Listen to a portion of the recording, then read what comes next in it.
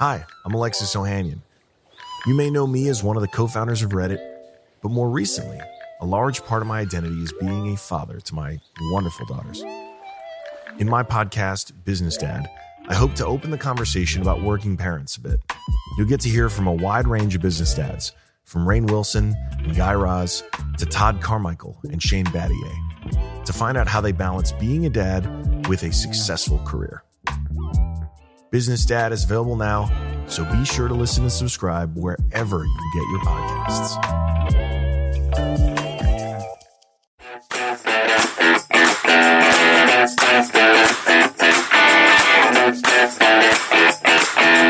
You're listening to Season 5 of Mother May I Sleep With podcast. I'm your host, Molly McAleer.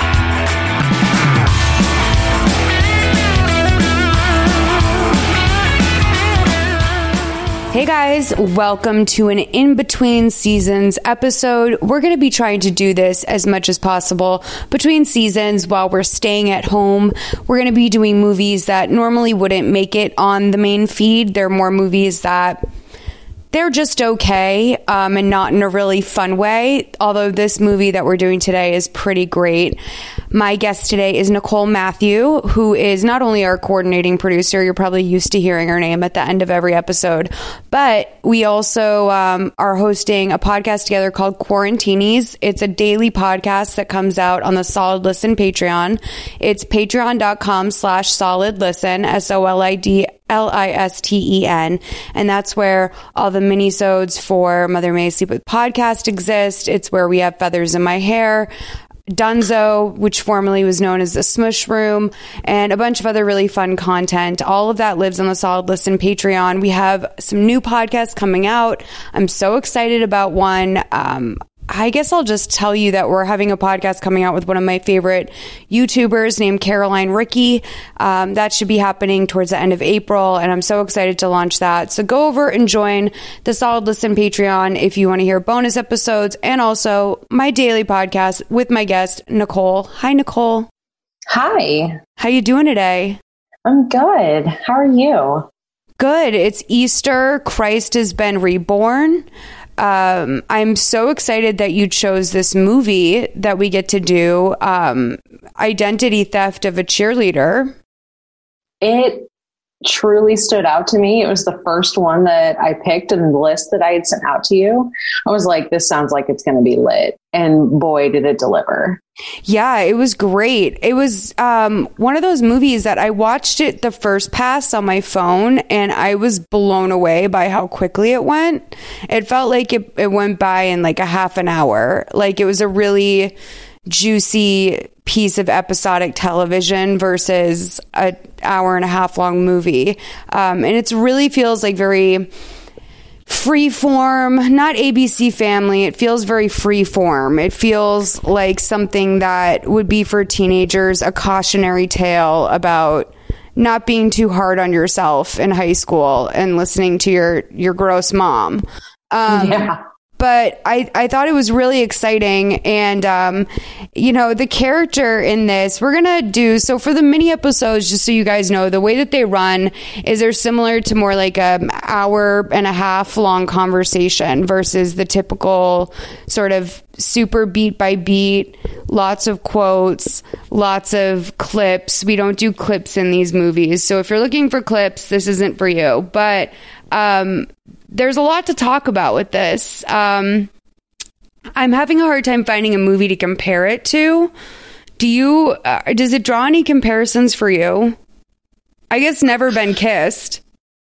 Yeah, that would be the one that I would think of only because of the going back into a high school scenario as an adult. Right. But like that was more of like, I don't know. That didn't seem as unwell as this one. No, this is not a rom-com. This definitely ends with the Drew Barrymore character going absolutely psycho on everyone. But I guess let's just go into it and sort of break it down and tell stories as we go. But basically, we start with a flashback on a high school during cheer tryouts. And there's three girls who are trying to make the team, but one of the girls on the bottom of the pyramid, she's unconfident, and everyone suffers because of this lack of confidence. I feel like my viewing of Cheer has led me to be a expert on cheerleading, and I feel like I knew what she was doing wrong, and part of it was just that lack of confidence. Yeah, she definitely wasn't. She wasn't a solid base. No. And so her partners are really mean to her after they finish up this little like exercise for tryouts, and they both make the team, but our lead, Vicky, doesn't. And they basically are like, you're a loser. We almost didn't get on the team because of you. And if you think Jason would ever like you, you're nuts. And it's definitely like one of those things that I don't know if I remember high school really breaking down that exact way, but they do this a lot in movies where they'll be attacking them for one thing and then they'll throw out like something that'll really salt that wound. Yeah, like, and if you thought your cookies for the bake sale were good, well, guess what? Everyone threw them away when you left. Like, it's like, what the fuck does that have to do with the cheerleading team? But yeah, so I mean, this girl's mom basically is just a very typical TV mom where her beat is, I was a cheerleader. I was that captain of the cheerleading team. Then I went to a sorority and a great college, and now I'm about to make partner. And that's the goal that she has for her daughter. And her daughter's like, young Vicky's very salty, and she goes, but she couldn't make dad stay. And a quote that comes back a lot throughout this whole thing is second place is the first loser. Yeah. So she throws that in her face. And this has like been very formative to Vicky's like adolescent brain. So her self-worth and anger issues really develop at a young age. And it's unclear because she like bangs her head on a bleacher after the cheerleading practice. It's unclear if we're supposed to think that like she has some sort of traumatic brain injury that has like sort of made her lose a piece of herself. Because I wrote that down because I kept noticing throughout the movie like small little things about like head trauma. Like she'd bang her head against something, and right before like the title card I think rolls, she like is clearly going to bang her head against a mirror. Yeah. And she's rubbing her head before. That's her thing. She loves to bang her head against things. I go back and forth, right? Like about whether or not I think that's cool. Because I think it's cool that they're giving like traumatic brain injury a platform. I always think that that's great when they sort of highlight that in movies, because I don't think that's something that people really talked about 10, 15 years ago. And obviously it's more recently come into the conversation with like CTE and all sorts of more extreme versions of that. But also it's like, I don't want to blame Vicky's issues on hitting her head on the bleachers. Like that just means she's a true victim her whole life. And I guess that is the lifetimey element of it. But I kind of want her to just be a kook. Yeah. I felt bad for her like throughout some of this. And then there were clear points where like, if she would have just laid low, she probably could have gotten away with some shit. Right. And she's unnecessarily mean throughout a lot of this. Like she has a real edge on her, but maybe that's the TBI. Maybe. But yeah, so we cut to present day where Vicky is having dinner with her mom, who's transferred her money for her birthday. And she asks if her boyfriend Darren has found any work yet. And Vicky says, no, but, I'm thinking about going to night school and getting a degree. And she thinks her mom will be proud, but her mom says, kind of basically like, what's the point? It's just harder to break into like any field at your age. Vicky's 30 years old. I think we should describe her physically, like, because she gives a lot. Like you get Dakota Johnson, you get Zooey Deschanel, you get Lake Bell, like mostly Lake Bell sort of. And that it's important to remember this character has the voice of like a 40-year-old woman. Yes. And that was like one of the biggest things that I kept thinking about later in the movie. I was like, her voice is just so much deeper than everybody else. and so instructional. Like, she sounds like a teacher. She sounds like she has built up confidence from like teaching acting classes to her peers, and like really knows how to command a room with like sort of her voice, which is not a trait many high school girls have, even ones in a leadership position. There's always a little bit of like youthful immaturity that is in a girl's voice, but she just like really, you know, you would believe that she has been like, you know, leading swim classes at the YMCA for quite a while and knows how to like get the attention of a room. So, well, and also with her look, they, in the first scene where she's in high school, she has bangs. This is a classic thing that they do to make people look young. She has bangs. You fast forward to when she's having dinner with her mom. She doesn't have bangs. And she looks like, you know, almost, I don't even think she really even looks 30 at this point, but she looks older. And she's like an LA 30. Like, okay. I think that she looks young, but if someone told me she was 30, I would be like, oh, totally. Yeah. You know, and the thing that really kind of sells that she might be 30 is that, and also maybe contradicts it a little bit, is that she looks like she is very like not pulled together. Like, her clothing doesn't look particularly specific, as if she has a style or anything. She just sort of looks like she's given up, which is like sort of a 20-something that's going through some deep depression / a 30-year-old who never found themselves. And I say that as a 30-something who's never found herself. I look like a scrub 9 days of the week. Yeah, she definitely gives off the vibe that she doesn't have it together. She doesn't have a handle on things. You know, she doesn't have a career. But I also felt that like that was so real, as you know, as far as like being like late 20s, early 30s, because like I didn't even break into my career, which like I resent her mom for saying that, but I didn't break into my career until I was 30. And that's because I was just on a completely different path, and what I'm doing now fell in my lap. But I mean, when I was like late 20s, I barely had any money in savings. I was living in an apartment with my boyfriend, and we were both just like trying to make ends meet. And not until I was like in my like early mid 30s, where I am now, do I feel like I finally have it together. I mean, pardon the expression, but her mom's like a legit boomer.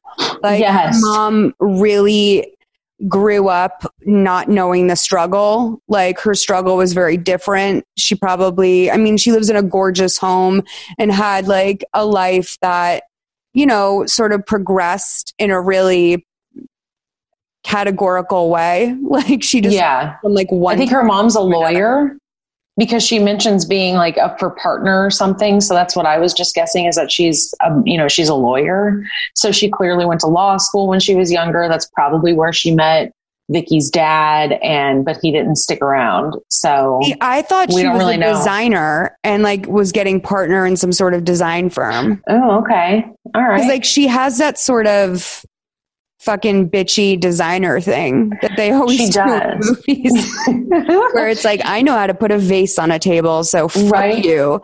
By the way, oh, go ahead.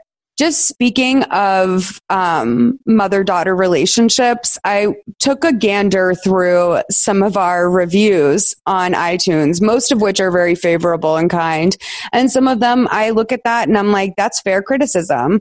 But one woman went off about how the host is like, I don't know what she called me, but she said something about like, she's ridiculous. She said she wasn't allowed to drive until she was 20. First of all, I'm so sorry, but like I was a little mama's girl bitch, and like I absolutely felt like my mom was in charge of me until I graduated college. Like I went to college 20 minutes from home. We weren't from money. I worked all the time to help put myself through school, give myself spending money, etc. I'm from a town with public transportation, and when I say I wasn't allowed to drive, who was going to teach me how to drive? Like, what, like, my friends who also didn't have cars at college, like the reason why I wasn't allowed, quote unquote, to drive. Sure, if there's a will, there's a way. Of course, if anyone's going to teach us that, it's Vicky/Caitlin throughout the Ain't that the truth? But like, yes, I wasn't allowed to drive. I wasn't allowed to use the family car. I guess like my uncles and my eventually my stepdad were the ones who took me out driving on the road because my mom just would have like a meltdown trying to teach me how to drive. So yes, I wasn't allowed to drive until I was 20. And, I also feel like the fact that like you grew up in a major city with public transportation, and why would you drive? Right. I don't know. So I guess like my allowance to drive like is also very subjective, but like I wouldn't have even been legally allowed to rent a car, let alone, necessarily. I'm a goody two shoes bitch. Okay. I would never drive someone's car without insurance. I would never like ask my friends to put themselves in that position. I don't know where I would have I don't know how I would have driven. Like if I had so many people not signing off on me driving, I don't know. Maybe allowed is the wrong word, but I was strongly discouraged by the person who basically helped prop my life up until I was 21. Yeah. And I mean, I was afraid to upset my parents probably until well into my late 20s. And yes. Honestly, that came apart with my dad would help me out here and there. He didn't bankroll my life by any means. And even when he did like help me through college, I still had jobs to pay for anything that I wanted to do outside of, books and room and board. Right. Yeah. So if I wanted to move into a different place, I had to pay my own rent for that. If I was going to live on campus, he'd take care of it. So, again, he didn't bankroll my life, but if I needed something, I always felt beholden to what he thought. And until I started actually making enough money to support myself, didn't really care anymore. Totally. Like my school was paid for through scholarships mostly, but like also my mom definitely paid for my room and board and my books as well. So yeah, I guess I was a little bitch. To that reviewer. But anyway, so Vicky gets home from dinner with her mom and her disgusting boyfriend Darren is waiting for her. And right away he's like, so did Mommy Warbucks like pad you with some cash? And he basically then transitions to say that his job hunt is going well. And once he gets his first paycheck, he's going to give her a big fancy gift. So right now, the only gift he can give her is his sexy body. And tonight he's going to take very good care of her. And that repulsed me. It did. But in that moment, they seemed like they were really into each other. Yeah. But I mean, like the more you get to know Vicky, the more you're like, is she ever in control of her own mind? And also this guy is such a clear user and his issues become... I mean, he is. Oh, yeah. To Vicky's mom's credit, he is a loser. Absolutely. So at work the next day, Vicky finds a girl named Caitlin's school ID on the floor. And Caitlin is one of her coworkers. And Vicky works at basically like an outlet store. It's similar to like a Ross, if I had to guess. And then the boss comes in and says that she's giving her 2 weeks notice because she has to let someone go. So we go to high school current day, and the kids are all talking about how to get through senior year. We've got like the popular blonde girl, Heather. We've got the popular blonde jock, Liam. We have friends, Mandy, Craig, a girl that I just call Keto Girl. I believe her name is Gemma. And they're just like, they're the popular cheerleader / athlete types. And Liam says that he wishes there was a senior year advent calendar. And behind like each of the little doors would be like notes to get out of class or like cheat sheets or whatever. And they're like, that's a really good idea. You should sell that. And it is actually kind of a good idea. I mean, if I was a senior in high school and I had an advent calendar like that, I'm not going to say I wouldn't use it. You need something to do, you know? Yeah, absolutely. I do remember, like, this movie made me reminisce about sort of the coast that you got to do senior year after all that work you'd put in previously. Senior year was just like a piece of cake. So let me ask you, do you think Glendale High is in your Glendale, or is this like an Arizona Glendale? You know, I noticed they've been using Glendale a lot in movies, like Lifetime movies. And I'm guessing it's like supposed to be a Glendale, California, although it has a very different vibe. Glendale, Arizona, I think is like a big city. Yeah, I think it's like right outside of Phoenix. It's like one of the cities like right next to Phoenix or something. Because even with all of my, you know, being tracked by the government and whatnot, if I were to type Google into Google Glendale, it would pull up Arizona before the place I actually live. See, and I got like Washington State vibes from it because of it was not really sunny a lot, but I don't know, kind of like the gray tones. I think it was probably filmed in Toronto, if I had to guess. I can see that. But like, oh my God, I kept thinking about this last night when I was watching it and like when I was trying to go to bed after, where I was like, I feel like they could have filmed this in a week. But then also like, not really. But there was something more flimsy about this whole movie than your average Lifetime movie. I was definitely thinking it was filmed within a week. Like it had a different feeling to it. And if I don't know, I feel like knowing about production is helping and hurting me because I don't think there's a way they could have gotten it done in a week, especially because Vicky's in nearly every scene. But, yeah, I don't know. It felt like rushed to me, or that there was something more simple to it. Although I will say I thought the casting was pretty good throughout.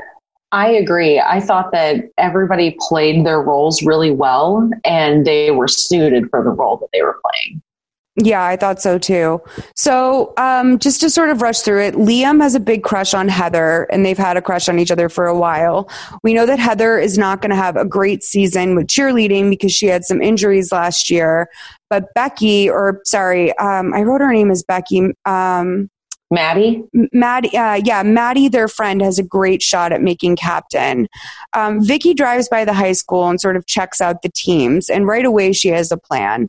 So at home, Vicky sees that her boyfriend has bought a new computer, and he says, and not just any new computer, like he straight up got on Amazon, bought a MacBook Air, and had it sent to the house, and he's just hanging out on this laptop when she walks.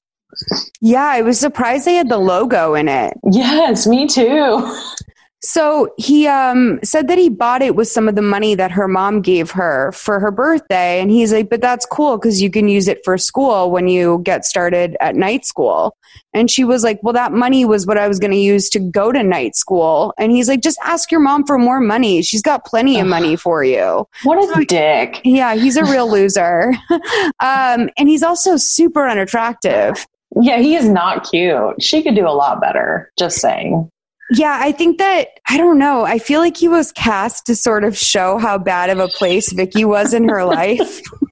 Just like so fucked up to say. But it's like when you give a like kind of a hot girl like a below average boyfriend, it's sort of sending a message.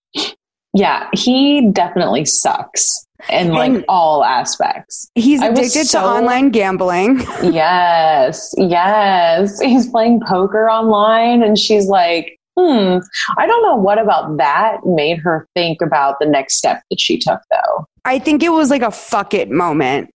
Okay. Like, I think she was like, fuck it. He's checked out playing poker. This isn't going anywhere. I'm going to just go get the life that I should have always had. And I'm going to sign up for Glendale High School underneath Caitlin's ID. Like, so I have to tell you, before, I know that I sent you this movie and I had read the description, but I must not have read the very last line of the description because I didn't think that she would legit go sign up for high school. Yeah. And I was like, wow. Okay. Wow. And then I went back and read the description and I was like, how did I miss that? I also didn't fully grasp what was happening because the title cheerleader identity theft. Yes. It implies that she's going to take the identity of a high school cheerleader. Or I don't know what it was. I thought it was about like a cheerleader who has her identity stolen. That's what I thought. Or like maybe like someone started publishing porn under her name or something. Like I really wasn't sure what was going to happen, but I certainly didn't think it was this. Thank you, because I feel very validated right now. No, it was really confusing. And also, I think that, Lifetime has a run right now, like the way that they do Dudley or whatever. They're doing a cheerleader run right now, yes, which I really appreciate. And I do think is a nod to Cheer. I subscribe to that theory. So on her last day of work, she steals some new clothes, and that night she cuts bangs in the mirror and practices some slang. And we see her like this little like montage of her getting ready in the bathroom right before she starts school, and also her getting in shape, applying for unemployment, and then like her practicing her slang in the mirror. And she goes, "Oh my God, that is so sick. Can you just skirt? Spill that tea, girl."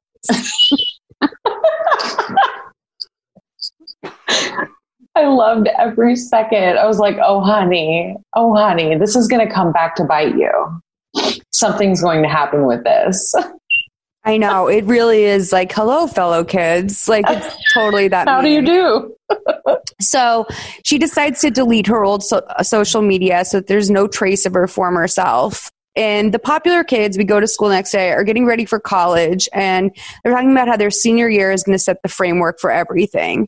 They see that there's a new girl at school, and they're that friendly group of popular kids where they're like, God, it's going to be so hard to go to a new school. And Heather, being the sweetie that she is sort of like, I'm going to be your friend. So Vicky goes into the principal's office, and from now on, I'm going to refer to her as Caitlin, unless she's in like her old apartment or if she's talking to her mom or something. When she's at school, she's Caitlin. So she's basically saying that, the principal's like, you can't register because you don't have any of the appropriate paperwork. And she's like, no. Like, just let me finish my senior year. I went to Arbor High School. My name is Caitlin. He asked for her old school ID, and she says she can't find it, which is strange because that's like the only thing she has. Legit, the only thing. She didn't even like make up some transcripts. Like she put little to no thought into this, except for I'm just going to go back to high school and do my senior year over. Right. As a 31-year-old. Yes. I mean, good for her. Like, her crazy works for her in some ways. She gets pretty far with it. So in English class, we find out they're reading The Sick Rose by William Blake. It's a poem that they have to study that night for English. The teacher welcomes Caitlin to the class and tells her that she can share a book with Heather. So the English teacher is a major bitch, and Mandy is the first one to say it. And Heather's like, don't call her a bitch. Like, she's tough. And Mandy's like, yeah, that's what we call teachers, bitches. And like, there's sort of this like, okay. So Caitlin sucks ass at volleyball, and Mandy is not being super patient with her about it. At lunch, the popular girls are looking for Caitlin because Mandy's like, wow, that girl sucked at volleyball in gym class. Like, Mandy's very competitive. Like, winning a gym class game of volleyball is something that she's carrying into lunch as a conversation. And she's like, thank God I, blocked that new girl who sucks at volleyball. And Heather's like, yeah, where is that new girl? So we see that Caitlin is in the bathroom eating a sandwich next to the toilet with this scowl on her face. Gross. Like, I've never understood like the classic movie trope of like someone who's ostracized eating in the bathroom. And normally when this happens, they're sitting on the toilet seat. Like, they are sitting on the seat, they're eating their sandwich or whatever, or their lunch tray or whatever. But this girl is sitting on the floor next to the toilet, just eating a sandwich. Yeah, it's really gross. And like also when you think about like stall culture, like everyone could see her legs, like yes, her like ass balled up on the floor. So she like is looking at the door with all this graffiti on it. And I wrote down a couple of things that stood out to me just because it was some of the most bizarre bathroom graffiti I've ever seen. I was going to ask you, is this a hallucination or was this legit? Because the bathroom seemed really nice. The graffiti seemed very out of place to me. I don't think it was a hallucination. If it was like it was the only of its kind where she was like having weird visualizations. But one said, who actually likes the Cougars anyway? Bunch of nerds. And then another one said, have a nice poop, eat fiber. So wholesome. Like that is the most like wholesome graffiti I've ever seen. And she has like a moment where she's like, rah, and she like kicks the door or something. She's just raging. And I'm sitting there thinking to myself, like, you loser, you're like 30, like go out to your car and like go get McDonald's or something. Like you're a senior. You don't have to eat in the bathroom. You have off-campus privileges. You're 18 years old. Like nobody can tell you that you have to sit in the bathroom. I just love that you went from you're 30 to you're a senior. Go off campus. Well, it's like, even if you're, like one, you're 30 and two, even if you weren't 30, you're a senior, like play your part. So right. At home, Darren has been gambling. He thinks that, she was at work. That's what we find out. And he goes, oh, short shift today. And I was like, she's been gone for like 8 hours. Like school is a long day. Right. And he goes, I won $58 gambling. And he seems really proud of himself. He's like, what a high roller. Yeah, $58. Like that's a day's work for him.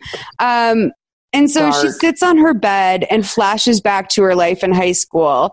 And then she sees this card on her desk. It's a 30th birthday card, presumably given to her by her mother. She looks in the mirror and she goes, come on, Vicky, you've got 12 years on them. You got this. Dark. So she's committed to the bit at this point. Like already she is in. It's a bold choice to have made her like 3-0 too. Like a 24, 25 would have been better. But okay. But I guess she has to be like old enough that someone can convince her she's a loser. Yeah. Like if you're 25 and someone says you don't have your shit together, you're like, well, fuck it, I'm 25. Right. But True. 30, if you already have low self-esteem and you're working at an outlet store, and like your mom has spent her whole life telling you that like status is everything, maybe you buy that you're a loser, more likely. But anyway, we go to Heather's house and we find out that she had twisted her ankle last year and she doesn't think that she's going to be going out for the team. She wishes that Glendale had better arts because she really wants to go to Carnegie and all they have is drama. They get a call from someone named Lauren at dinner, and it turns out that it's her sister, and she's getting her 3-month sobriety pin that week. And they do kind of a good job, I think, of showing the impact of addiction on a family like this in a subtle way, where they're not destroyed over it, but it is absolutely something that has changed like the fabric of their family. Yeah, you can tell the mom she does a really good job of showing the exhaustion and the skepticism that comes along with loving an addict. Totally. And you see that all the way through the film, which was like, she did a great job. I think so too. I think they did a really good job of like establishing this underpinning for this family as like their narrative, but it wasn't like, they didn't have to say much. Like that was the best part of it. They really showed versus told. Yeah, absolutely. So the next day, Caitlin has her books when she comes to class, and the teacher calls on Liam for his interpretation of The Sick Rose. And he thinks it's about an intruder, a character who's like very similar to a stalker. And the teacher says, well, if you think that, you didn't take the time to read it. And Caitlin stands up for him, saying that Blake's poems in particular are vague and subjective and known as being quite hard to decipher or tie a specific meaning to. And that, like, he's baffled, scholars for years. And the class really likes that she stood up to that bitch, Miss Christie. And Caitlin, does better in volleyball. She looks pleased at the cheer tryouts. They're coming this Sunday, and she's excited about that. It's so funny that this guy got shot down for his interpretation of the poem, because we were talking about on Quarantinis this week how your film instructor ripped you a new asshole for not understanding Citizen Kane. And I know. Well, you're wrong. Well, okay. Fuck you. Yeah, absolutely. Fuck you. It's true though. When you've got a high schooler and they want to table an idea about an interpretation of a poem, and you're just like, no, that's not it. You're really cutting off chances for education. Absolutely. Miss Christie destroy someone's spirit. She is. Yeah. So Caitlin says she tried out for cheer at her last school, and she almost didn't get it because her teammate dropped her.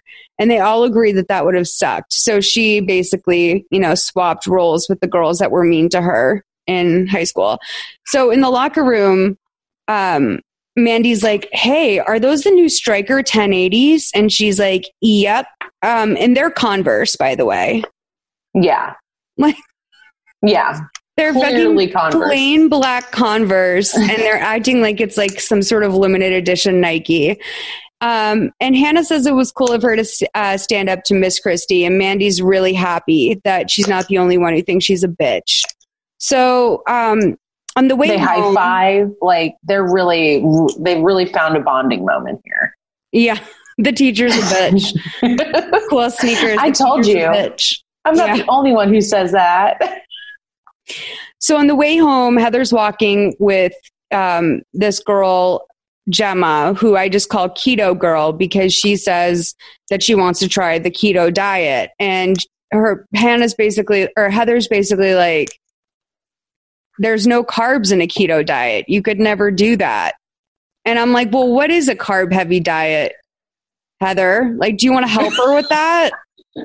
Maybe you want to give her something else she could try? I don't know. Because basically all she's telling her is dieting's impossible for you.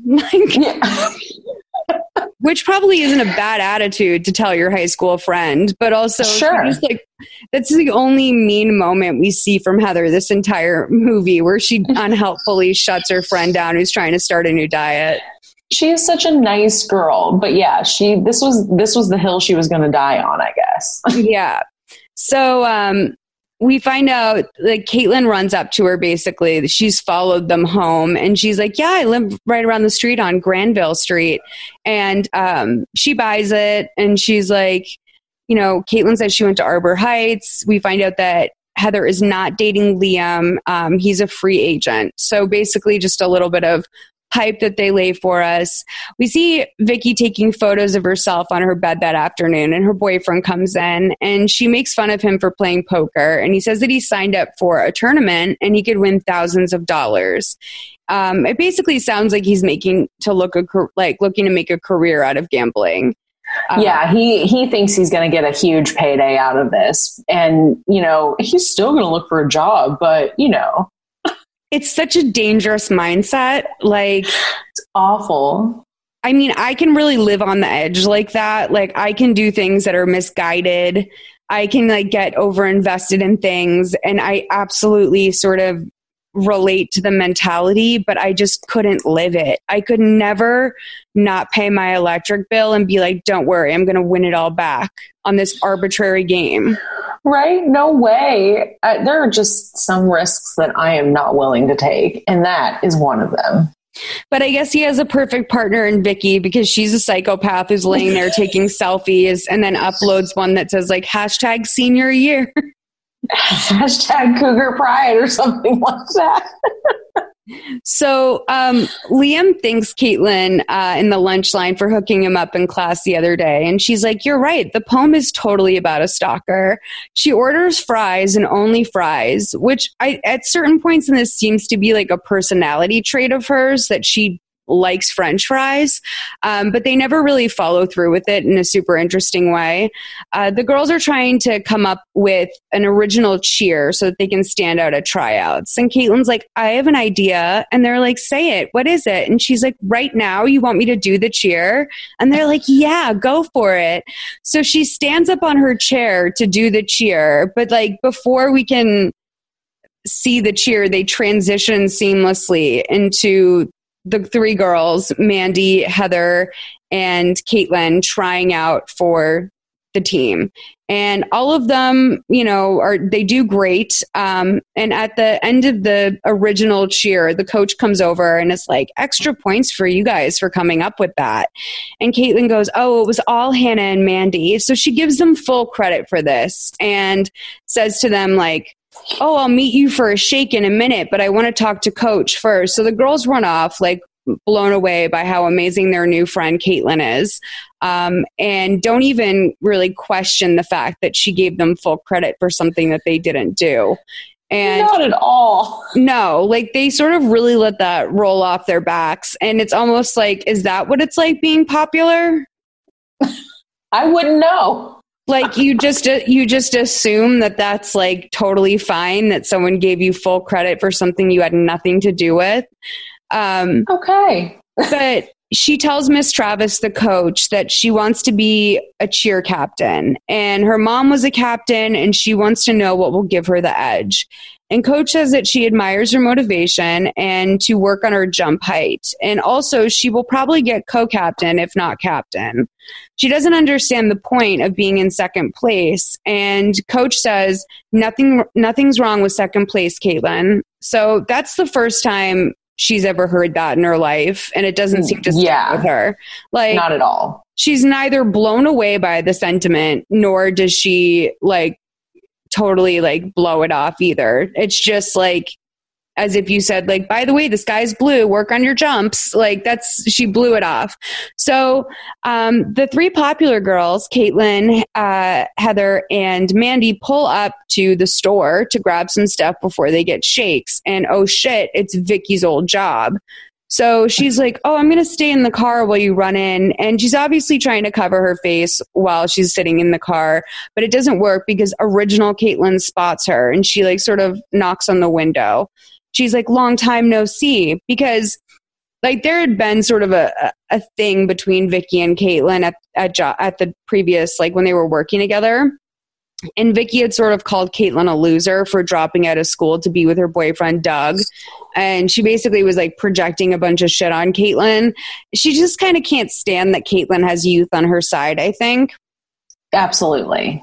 But she also, I think she sees a lot of like where she went wrong in that, because she dropped out of school herself and she, clearly doesn't have her shit together. And, and like there was a line that when you first see Vicky working in this place, she's saying, don't do that. Don't drop out of school. And the real Caitlin's like, you sound just like my mother. Right. So there's some resentment here. Of course. And she goes, you should come inside and say hi to Lynn. She feels really bad that she had to fire you. And she flips on a dime and she's like, well, she should feel bad because she should have fired you, Caitlin. You're going to amount to nothing. And then, the girls like come out to the car and Caitlin like storms off like upset because that's a very upsetting thing her friend just said to her. We see Vicky come out of the bedroom into the living room of her apartment, and she's wearing some leggings, a cropped hoodie, and a mini backpack. And Darren's friend Roy is over. Roy's my favorite character in this movie. And Roy's just like, damn, Vicky, you look hot. And Vicky tells Darren that maybe he could use a glow up. And Darren's like, whoa, you sound like a kid on MTV. And she goes, whoa, you sound so old. MTV is barely a thing anymore. I'm going to go work out. And Roy thinks this is hilarious. He's like, that's Roy's only role in this. And I think he's the star of the movie. I am here for Roy. And he's just sitting there laughing. Like, he's loving this. He's loving watching this happen. I feel like Roy doesn't know about Darren's gambling. Oh, he definitely doesn't know. He is like his friend from like the last time Darren had his life together, and like he checks in with him once in a while, but for the most part knows that Darren is a degenerate. Yeah. And that he's lucky to have a hot girlfriend like Vicky. Right.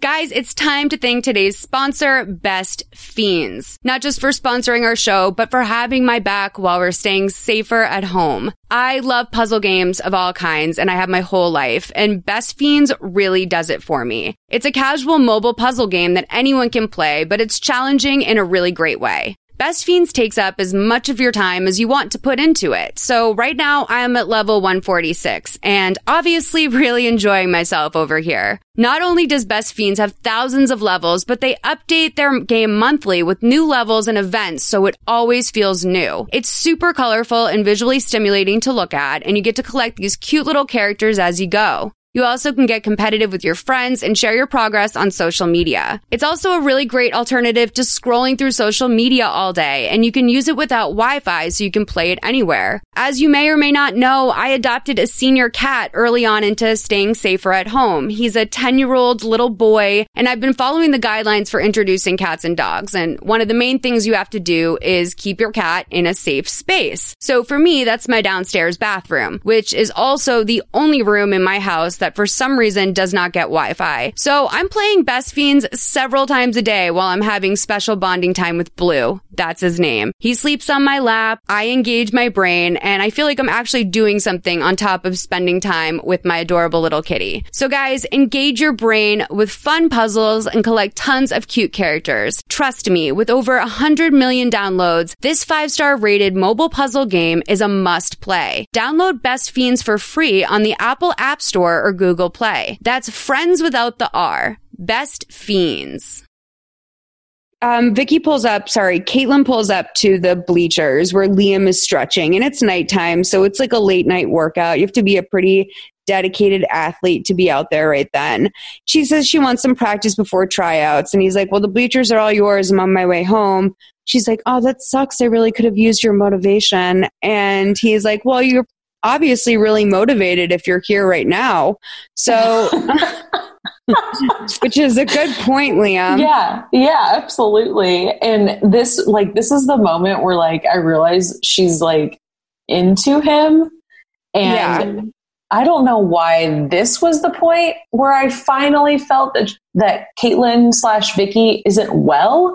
I probably should have had that realization about 15 minutes prior in the movie, but I didn't. And this is when I was like, oh, she likes an 18-year-old? This is dark. Yeah, I know. And I will say that this movie is helped out a little bit by like the 90210 effect, where like clearly these actors are in their late 20s. Like all the high school kids are played by actors who are like 25 plus. So he doesn't like look that much younger than her, but like he's 18 years old. And I think that is a couple times like Caitlin mentions that she's 18. And I think that they mostly sort of drove that home because it's statutory rape if she's not. Exactly. But yeah, so Caitlin basically starts fishing and she's like, it sucks that Heather's leg is fucked up and she was off the team last year. And he's like, yeah, it was complicated. She had a rough year, but it's not really my place to talk about it. And he says that they're pretty tight. They're old friends. And he's like, have a good night. And he turns around to say goodbye. And when he turns around, and like to leave. And then he turns back to like get another look at her. And she's like bent over, like fully displaying her ass like an animal in heat. Like in the air. She is like putting it all out there. And she like turns around to him like a fucking creep while she's bent over and like shoots him this sly smile, which is like so disgusting when you consider the fact that she's 12 years older than this kid. And like this kid's brain, he doesn't even have a frontal lobe yet. And she is right. Oof. So Coach Travis tells everyone after tryouts that they showed skill, discipline, and determination. And she reads off the team, and sure enough, Caitlin gets co-captain and Mandy gets captain. So, or Maddie, what is it, Maddie or Mandy? I think it's Maddie. Okay, because I know I'm not wrong when even the captions can't get it straight. Yeah. Yes. So this is like the second and only like last nod to Vicky liking fries is back at home in her apartment. And she's filling up a deep fryer with some oil, and she goes to put the fries, like the basket of fries, into the deep fryer. And Darren comes walking in behind her, and he slips on some of the oil that she spilled while she was getting the fryer ready. And for some reason, like she has a flash in her brain as he hits the floor. And it's like second is just the first loser. And she like hears her mom saying that. And then this gives her an idea. She's going to go to school and drench the top bleacher in oil. Dark. Like the way that they played this out, like there was no way that that oil spilled on the floor. Thank you. Because like I rewound that and I was like, when did she spill that on the floor? Like there was no way. There was no way. You like saw her put the cap on it and like put it down on the counter. And like there was no, just in terms of like the direction, like maybe it was like the cameras, maybe it was the direction. I don't know what, but like when did she spill all this oil on the floor and not notice? Right. And then she has like, it's like a small, I mean, what, like maybe a 12-ounce bottle of oil, maybe 16 ounces, you know, just like a small bottle of oil you'd have in your pantry, right? Mm-hmm. But when she goes out to the bleachers, she's got like a giant ass bottle of oil. She has a Costco size. Did she stop somewhere and buy that? Because that would have been stupid. I digress, but this took a turn. She needs to learn how to lay low. She's not the best criminal, I'll say that. So at practice, she tells the girls that she has some no-fat, high-performance protein bars in her bag, and her bag is at the top bleacher. So her friend goes running to the top of the bleachers, and she asks to see the routine. And she makes Mandy do it twice until she eventually falls back, and she breaks her. I mean, it looks like she should have broken her spine based on how far she fell, but for some reason she just fractured her ankle. So now Caitlin is the captain of the team. She tells Hannah that she doesn't feel right about this given the circumstances, but she says coach is right and they need a captain. So she's playing all this very like coy. She goes over the top to sort of like cover her ass by being like, by hand wringing a little bit about it and being like, I don't know, I feel like I shouldn't be the captain. And it's like, right. Bitch, you nearly killed someone to get this spot. Like, just own it. Like, you know, pretend that you're the soldier that's going to like take this on and not complain. But it's almost that like, it really is very high school, how she's sort of fishing for compliments after getting something by default. Yes. And then like right after Heather walks away, she has her pom-poms in her hand. She's like, yes. Like everyone can still see you. Yeah. She doesn't move at all. No. So Liam is going to be having a party that weekend. And basically his parents are going to be out of town. So he's going to have some people over. And Craig starts to, you know, blast this information around the halls and invites Caitlin. And Liam's basically like, shut up. We have to keep this contained. And the girls talk about whose house they're going to get ready at before the party. And Caitlin can't host because her mom is having a charity thing in her house, / she's a 30-year-old woman who lives in an apartment. And Heather offers to have it at her place because her parents will be gone for their anniversary date. So, and like, I get like getting together with your girls beforehand, but I'm sort of like, if you aren't drinking, like what's the point of you guys all putting makeup on together to basically go to a kickback at your best friend Liam's house? Right. This episode is sponsored by Book of the Month. I've been subscribed to Book of the Month for 3 months now, and I'm obsessed. If you're a big reader or maybe even a lapsed big reader who's been wanting to get back into it regularly, consider checking it out. Book of the Month, they read like hundreds of books every month from new and emerging authors, and they whittle down the list to just the very best. They provide you a diverse little selection of hardcover fiction to pick from, which is an element of it that I really love. I can find going into the bookstore to be super overwhelming, and when I know I have about a dozen really solid options to choose from, it makes the decision way easier. Plus, it's cheaper than other options, shipping is always free, and there's a loyalty program with rewards and even lower prices if you choose to stick around. There's an app where you can pick your upcoming books and track the progress of your reading, and there are challenges on there with rewards. Your book arrives in a super aesthetically pleasing box, by the way. That's the kind of touch that I always really appreciate.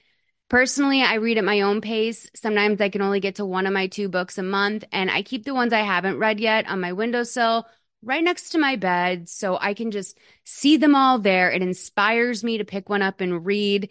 It's nice to have options in front of you. If you're interested in trying it out, you can get your first book for $5 with code PASTEL at bookofthemonth.com. That's code PASTEL at bookofthemonth.com. You can shop from anywhere doing pretty much anything. You might shop while working, eating, or even listening to this podcast. And however you shop, we all know and love the thrill of the hunt. But do you also know how to get the thrill of the best deals? Because Rakuten shoppers do. With Rakuten, they get the deals they love with the most savings and cash back. And you can get it too. Start getting cash back at your favorite stores like Sephora, Nike, and even Expedia if you're looking to get some travel in. And getting cash back doesn't mean you have to miss out on sales because those can just be stacked right on top. It's easy to use and based on a simple idea. Stores pay Rakuten for sending them shoppers, and Rakuten shares the money with you as cash back through PayPal or check. Download the free Rakuten app and never miss a deal. Or go to Rakuten.com to start getting the most bang for your buck. That's Rakuten.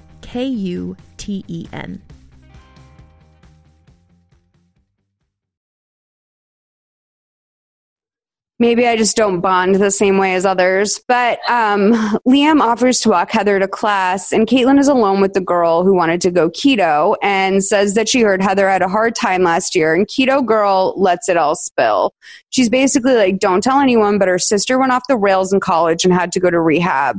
Messed up the family for a bit. Everyone thought she and Liam would get together because he was there for her, but never say never. So basically, like, these two are on a constant misconnection sort of journey.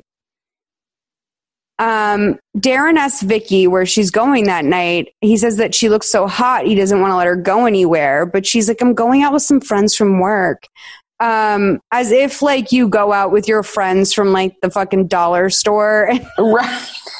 Looking like that. I mean, maybe you do. Maybe that's just me being a bitch, but I'm just sort of like, in a job like that, typically you have nothing in common but your job, or like that you're all like broke college students or whatever. But it's very rare that you have like a group of peers at your local warehouse store that you work at.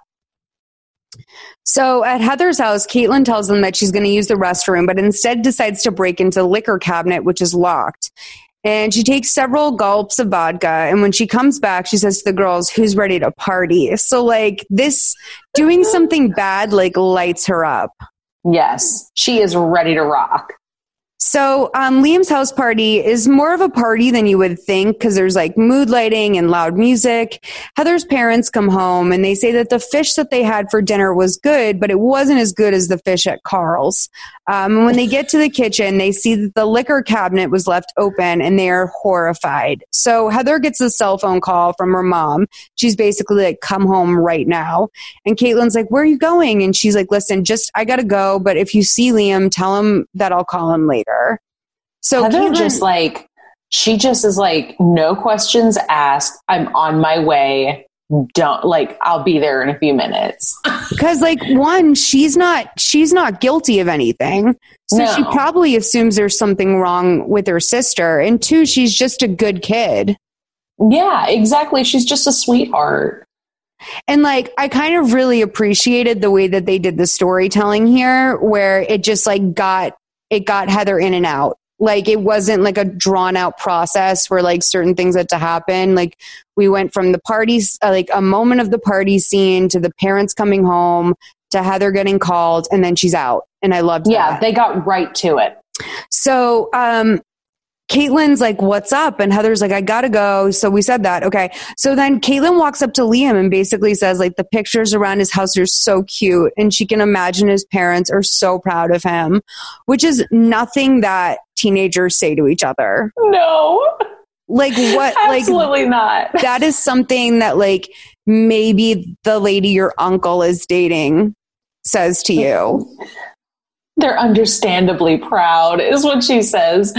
And I'm like, ooh, that is not something an 18-year-old says to another 18-year-old. But then again, it's really smart that they keep dropping that they're 18, because this whole scene, I kept thinking like she should be in jail. Oh, yeah, it's nuts. So Caitlin tells him that Heather just left. She must not have been into it. And this song comes on that she likes, and she's like, come dance with me. So we've all been to a house party, right? And we've all been to like a high school house party. Like, how weird is it to start dancing in the middle of the room? And she's the way that they were dancing too. She's giving him a standing lap dance. Like, yes. They're standing there and she's just like got her hands all over him and she's putting his hands all over her, and everyone's watching this whole thing. And then we cut to see Heather at home with her parents confronting her about the open liquor cabinet and why the vodka's missing. And they don't believe her, and they take deep offense to the fact that she would even like fuck around with liquor. Then we go back to the party, and the keto girl is asking Caitlin if she needs a ride, asking if Caitlin needs a ride. And she sounds like disgusted when she's saying Caitlin. She's like, ugh, like, where's Caitlin? Does she need a ride? And Liam's like, I think she left. And as soon as the keto girl leaves, Caitlin comes out of the bathroom and is like, shoot, did Gemma leave? And it's like, dude, you just, like, the door, like, a bathroom door isn't that thick. You literally just heard her ask if you need a ride. At least wait 10 seconds. I know it's like a movie, so we got to keep it going. But like, it was comically quick how quickly she came out of there. Yes. Just out, like, yeah, everybody's already gone. She comes as soon as somebody leaves. She's like, oh, hi, I'm here. I'm still here. Were you going to say something about Heather's parents confronting her? I was, and I felt like it was really weird that that cabinet was open the way it was, just hanging out like the way that it was, with the lock hanging out on the handle. And Heather didn't notice that when they left the house earlier. Like, maybe it should have been a little more, not so in your face open. I don't know. It just, Heather's bedroom is right next to the front door. Yeah. So they I guess the house layout was confusing. The house layout was super confusing. Like, when would you ever put a teenager's bedroom directly next to a front door? Right. In the way that if you're listening and your door was, I'm saying in this house, it literally is probably the last room you would put a teenager in. That would normally be like a study or something. Yeah. But yeah, so then we go, well, here's the other thing too with the liquor cabinet. It was sort of in like one of those like vanity cabinets where you would put like fancy dishes or something normally. Yes. And if you had like a serious addict daughter, you would probably not put it in like behind glass, the alcohol behind like something that can be broken. And two, the key was like findable to a stranger, let alone like someone who lives there and sort of knows where their parents like stow little things. Like, that should be on your fucking keychain, sir. It was literally the third place she looked. Yeah. Yeah, it was like in a little dish probably filled with like change and a key. So yes. At Liam's house, Caitlin is like, says to him, like, why don't you relax? And she starts to give him a shoulder massage. And he's like, you don't need to do this. And she's like, no, you deserve it. You're the captain of the football team. I'm the captain of the cheerleading team. We're basically living the high school dream. Ew. I know.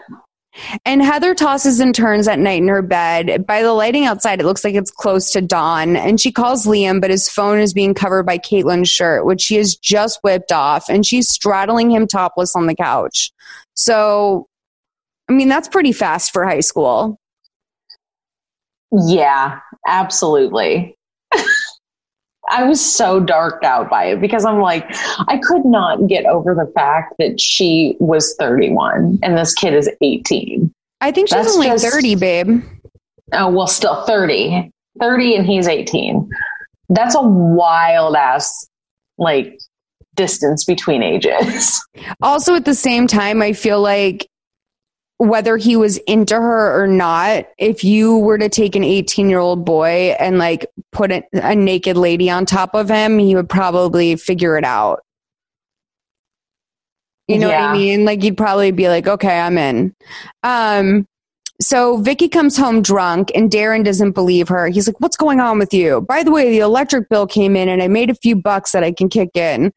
And he's like, what's going on with you? What's wrong with you? Your mom was right, you know? And she's like, no, my mom was right about you. You're dead weight.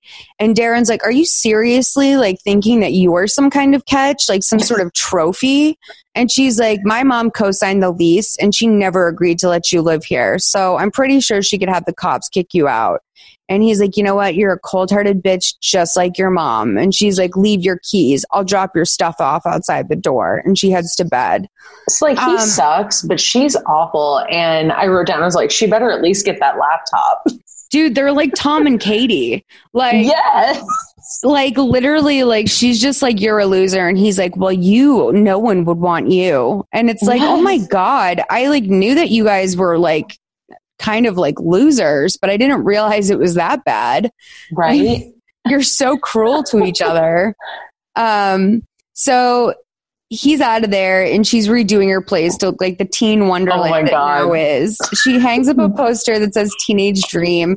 The guy sort of looks like a Chris Hemsworth, like Chris Evans, sort of like attractive brunette guy with a scruffy face, sort of superhero type thing. I died. I know. When that poster went on the wall. Like, little like aesthetic pillows with like little quotes on them. And she sends Liam a picture of her. She's like in a Ringer t-shirt with her hair in a loose side ponytail with a scrunchie. And she sends him a picture of like her with her shirt pulled up to expose her stomach. And instead of getting back to her right away, he looks at his call log. He has only one name on his entire call log, and it's 2 missed calls from Heather. So thank you. His phone away. So like I saw that and I'm like, who only has 1 missed call? And honestly, this prompted me to clear my call log. I didn't even know you could do that. Yeah, I went and I was like, you know what? I don't need to have a list of everybody who's called me in the last 3 months. Delete. Yeah, maybe he's a real zero inbox type of bitch. I mean, maybe he doesn't really talk to anybody but Heather because they have such an intense connection. You know what I mean? Like, they are BFFs. Yeah, or maybe it's a new phone. Maybe. You know, the possibilities are endless. Yeah. So Caitlin thanks Heather for being so cool to her despite the fact that she's a new girl. And then she bounces away from her and goes over to Liam and gives him a kiss. And Heather sees this and is obviously realizing that things are intensifying in a way that she didn't expect. Like, it's that moment that you have where you realize that you should not have been so giving to someone because, like, they're not only going to like take advantage of it, but they're going to move right in. Like, they're going to make themselves more than comfortable.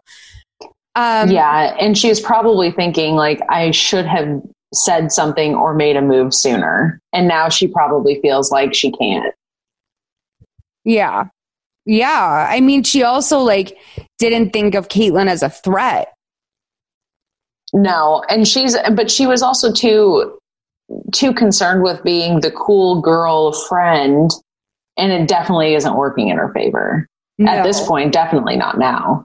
No, and also it's like you always want what you can't have. Like, Liam wasn't going anywhere and was completely dedicated to her, and then all of a sudden this happens and it's like, oh fuck, I really fumbled that. So Maddie is back at school and she's wearing her boot and she's like, it kind of gives me a swagger, huh? Like, I love her little I love that she has an attitude about her walking cast. Yes. And that's like when you know you have confidence, when you're like, isn't my cast like kind of sick?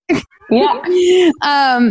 Heather tells Maddie that Liam and Caitlin are dating, and Maddie thinks it's sus as fuck. Like, the team captain and girlfriend, she's really moved in. Basically, Maddie's saying, well, we're all thinking. And she's like, Maddie, just don't make this a big deal no matter what. So Caitlin leads cheer practice, and Maddie effortlessly does not live up to that promise. So no. Caitlin leads cheer practice and they get like one move in. She's like 1, 2, 3, 4. And like Maddie yells over, everyone keep your heads up. And Caitlin dismisses them for the day. Like, it looks like they did like one exercise and she's like, okay, and that's a wrap on today. We're done. She comes over and Maddie's like, it's not cool of you to be hooking up with Liam. Everyone knows that he and Heather have something going on. And Caitlin says, if that's true, then why did he make the move?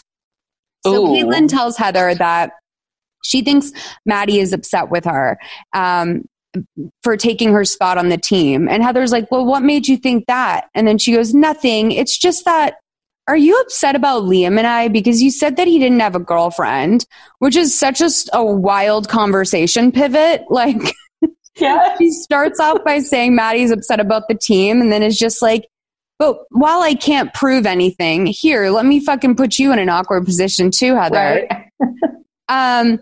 Heather says that Liam and her are just friends and that he can date whoever he wants. And Caitlin says, good, because I really like him. And based on the other night, he really likes me too. Ouch. It's just like gross to think about. Like, I would be so bummed if I was Heather, mostly because I'd be like, ew, like. Right. So Heather looks down at Caitlin's phone and it has a new notification. It's a text from Darren that just says, babe, we got to talk. Yeah, so she's already like, who the hell's Darren? What's going on? Something doesn't smell right here. Yeah. But they're not that deep into looking into what doesn't smell right yet. No, but like also like it's pretty shocking like when someone tells you they're dating like your new like your friend that you've cared about for a really long time and then right away they have a text from someone calling them babe. Like for a high schooler, it's got to be pretty shocking. So when Heather gets home, Liam is waiting for her on the steps and he wants to say sorry for not telling her sooner about Caitlin. It just happened and he wasn't sure what it meant. And she's like, I get it. It's just that, you really don't know her and I don't know her either. Who were her friends? What about an ex-boyfriend? She says that she saw her get a text from a guy calling her babe and that they need to talk. And he goes, so it's probably an ex-boyfriend. And she goes, that's my point, Liam. You don't know. Look, I just promise you won't fall too hard too fast. So, fair. Right. So, Heather's mom's like, hi, sweetie, when she walks in and she just like zooms past her and sits on her bed. And she's obviously in a lot of pain.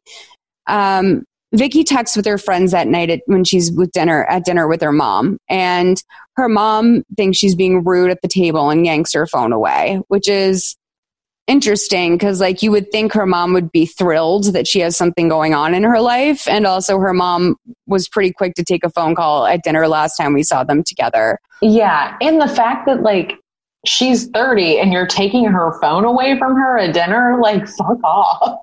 There's a couple weird things during this meal. And the next thing she's like, Mom, I got a new boyfriend. And she's like, well, what does he do? And she goes, he's an athlete and he's from a really good family. She's like, and night school is going really well too. And her mom's like, I'll believe it when I see it. So when she says he's an athlete, like what does her mom think she means by that? Right. Like what kind of athlete in your 30s? I don't know. Like, does she think he's dating like an NHL player or something? Like, who does I just feel like that opens up a lot of room for questions. What kind of athlete? What sport does he play? Is he a professional? Is this like a league situation? What does he do for a living? Right. Oh, totally. Which she doesn't ask any of that. No, not at all. And so she goes, so listen, I'm going out of town next week and I need you to keep an eye on the place. Just stop by a couple times over the week. I'm going to leave a key in the mailbox for you. And remember, my house is not a hotel for you and your boyfriend. And Vicky takes a huge sip of a big glass of wine she just poured herself. And she's like, of course. And her mom almost looks like pleased when she's drinking her wine. Like she's looking at her like, I've taught you well. Like her mom, the most happy her mom looks with her like the entire movie is when she's guzzling wine at the dinner table. Yes. I don't understand it, but Vicky and Liam make out at school, or Caitlin and Liam. They're hooking up on the bleachers at night, and he goes, can we go to your mom's place? And she's like, she's cool about some things, but not about others. Besides, I've always wanted to do it in the stands. And these aren't like some big Friday Night Lights stands. These are like collapsible bleachers that you'd maybe see at like a little league game. There's like 5 rows. Right. And like they're maybe 12 feet long. Like it's nothing that you could hide on or whatever. So things are getting hot and heavy. And he goes, did you bring something? And she says, yeah. So she goes to reach for a condom and the bag falls over and her ID comes out. And he looks at it and he's like, what's this? And he's like, Vicky Patterson. And she's like, it's my fake. I didn't want to put my real name on it. And he asked her if she had any exes from Armour Heights that he should know about. And she's like, no, nothing at all. So she gets home to her apartment that night. She's getting ready for bed and she sees a hickey on her neck. And she's like, ooh, like, you know, feeling she's impressed with herself. And then to contrast that, she sees a gray hair, which is just, it's so crazy to think like this woman with like gray, like with the gray hair is like not, it's not that like, listen, my cousin Elizabeth started to go gray when she was 10. Okay. Right. You can have gray hair at a young age. It's just sort of that they chose to juxtapose like the hickey with the gray hair and her bangs was like kind of iconic. The way that she looks at herself in the mirror too is like, they're going to know. One single gray hair. They're going to know. I got to get it out now.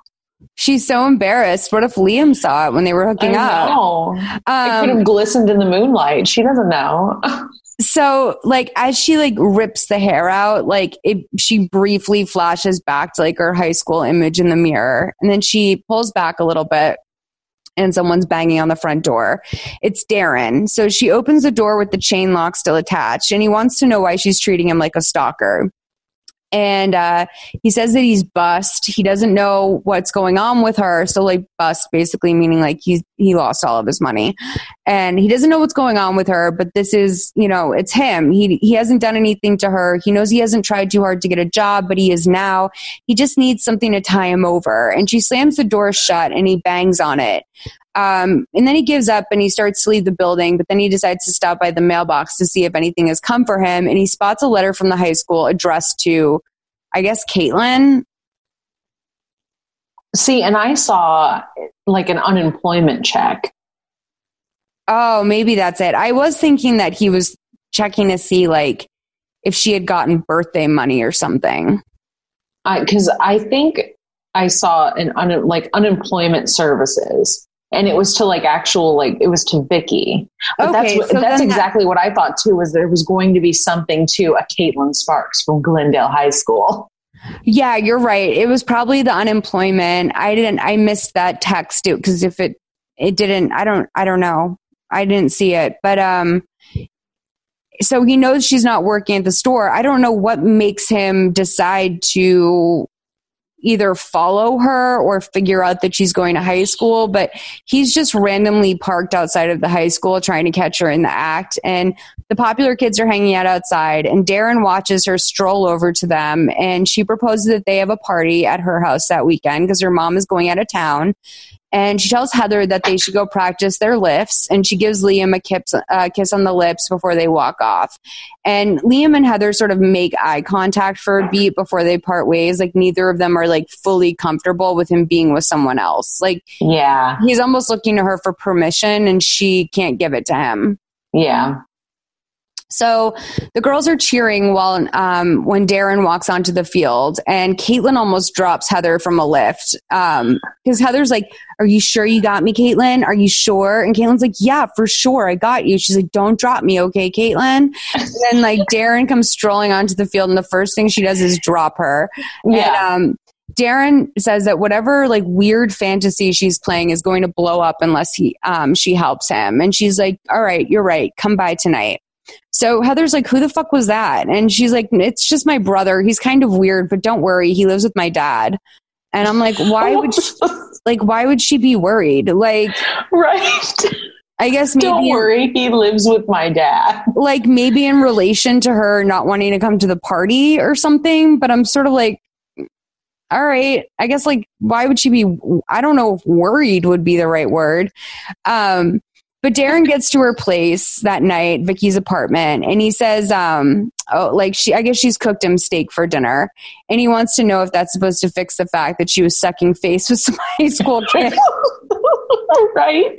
And the way that she, like watching her try to explain this to him is so cringy. Right. But then he's just like all of a sudden fine with it.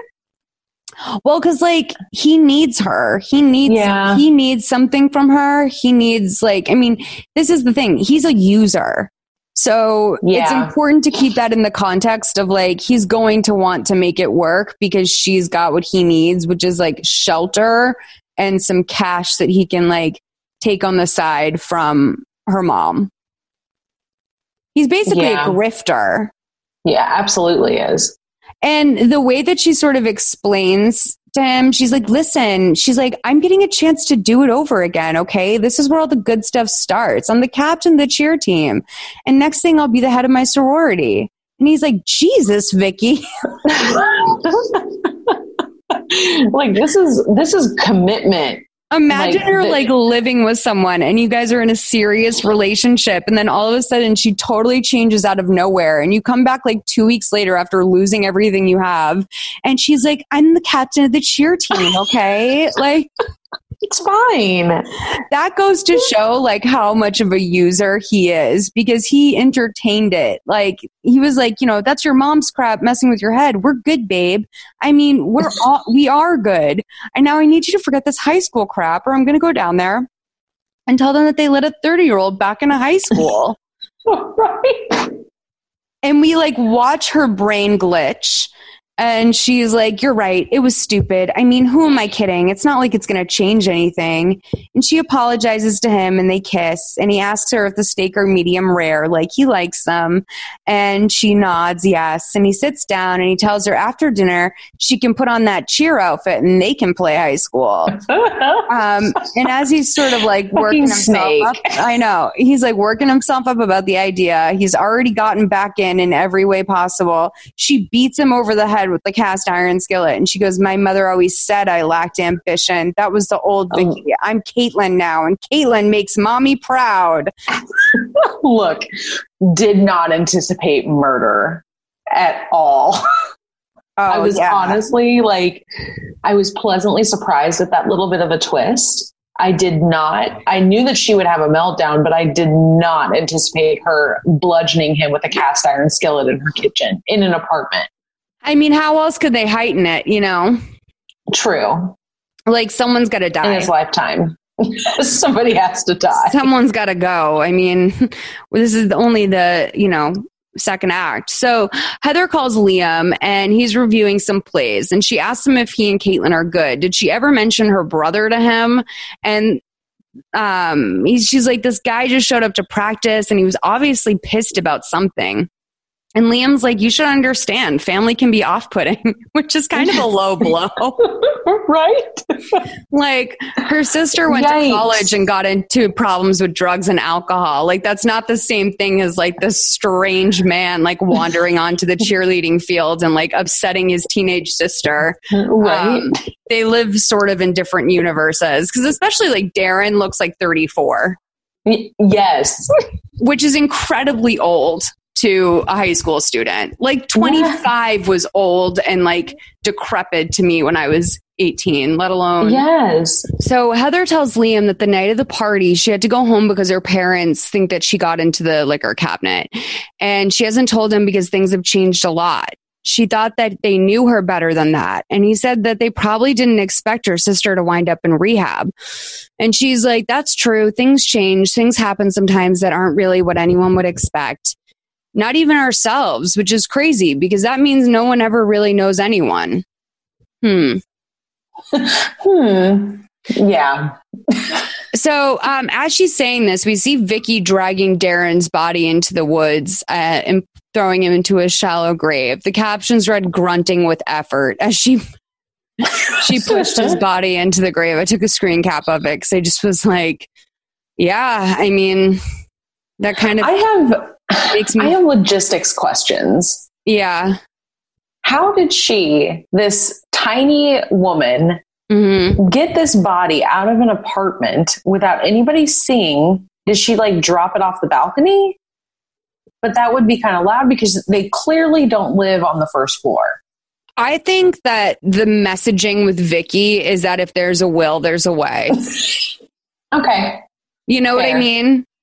Like, Yeah. I kind of feel like the reason why they didn't show us is because most of us are probably like, yeah, I believe Vicky would do that. Like, I believe that she somehow managed to lift 200 pounds of man down the stairs and like put him into a car dead weight, like dig a shallow grave in the middle of the woods. Like, that's another, by the way, another sort of sign that this is probably like Washington or something, Yeah. that they have Where woods there's- like that. Where there's a will, there's a way. I mean, if only that had applied to her life before she decided to steal someone's identity. And go back to high school as a 30-year-old. Right. So she puts family photos aside when she's getting ready for the party at her mom's house that night, including one in front of Carl's Crab Shack, which you may remember Carl's from Heather's parents coming home and saying that they liked the fish, but it wasn't as good as the fish at Carl's. So there's seemingly unlimited liquor at this party. And Maddie had told Craig to blast the party out on social media. Like, that's her idea of a fun little revenge, is that like half the town is at this party. And he basically he's like, I can't believe like you're okay with this many people coming over. Craig tells Caitlin that Liam's staying the night at his place tonight, wink, wink, so that Liam can get away with staying at Caitlin's for the night. Heather's like, I gotta go to the bathroom. So she goes looking for the toilet, but she can't find it anywhere. It seems to be like that large of a house where she's just like wandering forever and can't find a bathroom. She finally does find like an ensuite bathroom where like the toilet is like behind its own door and two kids come falling out and she's like, God, get out of here. Like, I got to use the restroom. But before she goes in there, she sees this picture and she picks it up and she's sort of having a moment with it. And then Heather comes out of nowhere and she's like, what are you doing in here? And Heather holds the picture behind her back, which is always just so much more suspicious. And she's like, sorry, I was just looking for a place to use the restroom. And she's like, well, my mom's room is off limits. Okay. And then she like leaves her alone in there. So I wonder, do you think that Caitlin put the photo of her in front of Carl's because she didn't want anyone to see she was a child nerd? Or did she do that because everyone knows this fish and chips restaurant is closed? I feel like the first. Right? Yeah, absolutely the first. Because if she was thinking about it, this place has obviously been closed for damn near a decade. And I mean, that fish must have been great. If like a decade later, there's the couple is still missing it. They're like, fuck, well, what's an anniversary without Carl's? And it's right. You guys got to move on. You've made it through another decade of marriage. And it's fish and chips. It's not like the best halibut you've ever had. It's like, halibut is fish and chips. Well, I guess it's cod or scrod or halibut. Wow, I guess so. I don't know. I was thinking about a halibut that I had when I was in the Northeast in the fall. It was delicious. Yeah, I love halibut. That's like, I grew up, I don't like scrod. Well, scrod is fine. I don't eat cod though. Okay. Okay, so the party is empty that night. Liam stayed behind to help clean up. And she says it would be great if they could go to the same school and get an off-campus apartment together. And he's like, are you also planning on getting a basketball scholarship in Atlanta? And I love that because he's like, hold on, what? Yeah. Slow the fuck down. Yeah, he was like not expecting that at all.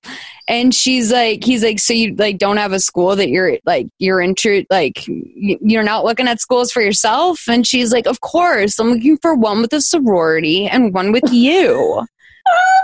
Which, like, girl, put some more thought into your backstory. Come on. It also just she like could sort have of pulled shows this off. It's like she almost is so afraid of, like, has spent her life so afraid of realizing what she missed out on that she has never done any research, because like saying a school with a sorority is like saying like a school with a gym. Like just like most schools have them.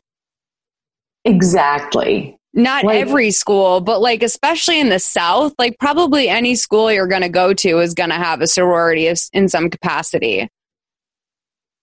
she's wild. She's wild. The fact that she just thinks she can fly by the seat of her pants here, when she very clearly, if she would have laid low, made a backstory, she could have gotten away with a lot of this. Nobody was questioning anything. Right. And I guess like my other thing too is like she really thinks she's going to college. I know. Is she applying? I mean, I don't know. Like, is she planning on using Caitlin, the dropouts grades, or is she thinking that she can like carry on with like pretending to go to school, but like somehow managing to be in a sorority in Atlanta? Like, I feel like going to a different state is either better or worse for her plan. I'm not really sure. She's not thinking clearly. Well, I think we can agree on that. So her mom comes home and she's like, you got to go. Like, Liam, run. And her mom can't believe this party has happened. Her mom's like, basically like, this is how you plan on making me proud of you, by having a party with your loser friends from the outlet store. And she's like, my friends aren't losers. And her mom's like, of course they are. You haven't changed at all. And Vicky starts to get tense, like she's going to switch over, but she doesn't fully switch over. She just like, her mom's like, clean up this mess. And she turns around and Vicky like hurls a beer bottle like right past her head and it smashes on like the stone fireplace right in front of her. And her mom turns around and she's like, you want me to change? I am number one now. I'm not the disappointment you always thought I was. Do you understand? Do you understand? And then she like smashes another bottle. And her mom's like, I do. And she's like, good, because I'm your daughter, not an associate of yours, your daughter. And I always will be. And she leans in and her mom like sort of shudders as if she's like, she flinches, like as if her daughter's going to beat her ass. Because by the way, like none of this behavior leading up to this implies anything but she's going to get beaten. And yes. And she gives her mom a kiss on the cheek and like skips off to like go clean up the nachos and vomit that's probably all over her mom's beautiful home. Like her mom had every right to act like she was terrified, because I would have been terrified. But did you think the entire time this was happening that Liam was around the corner listening in? Yeah. I was hoping he was still like, he was there listening and we were going to cut to him getting like, what is going on? Big box store. But no. Right. And also, if like Caitlin / Vicky's mom was half the bitch I thought she was, like she would absolutely have like called the cops or threatened to like sue her daughter or get her in some sort of trouble. Yeah, like, or at least drop like you're in your 30s and you're a loser. Like I figured something like that was going to come out. No, I mean like it's weird because I wish that they had almost gone with like the idea of her mom being like happy that she had a party, but it was so like, you know, like, oh good, my daughter's like finally getting a fucking life. But they just chose this sort of like, she's meaner on a Wednesday than she is upon returning home from vacation to find her house trashed. Right. It's just like just an odd character decision. So Heather's mom comes into her room to check on her and see how senior year is. And she's basically like, you've seemed out of sorts lately, not even just the thing with you potentially stealing my alcohol. And Heather's like, do you believe me now? And she's like, I want to, but it's hard after everything that's happened with your sister. And Heather's like, I get it, you know. And then she changes gears and asks her mom when Carl's Fish and Chips closed.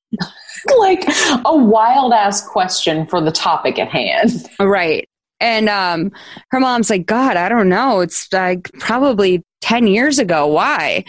And so then we cut to Heather looking it up on her computer and we see that the last basket was served about 10 years ago. So well, she's also using Spider Finder, which I really enjoyed. SPYDER. Spider Finder.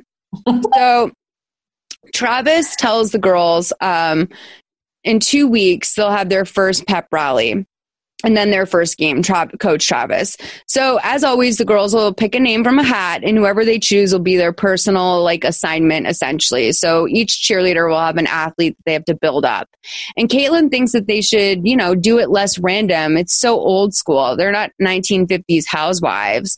I don't like understand that argument just because I feel like if anything, it's more sort of PC to like make it randomized and not just be like, okay, popular with popular. Like, right.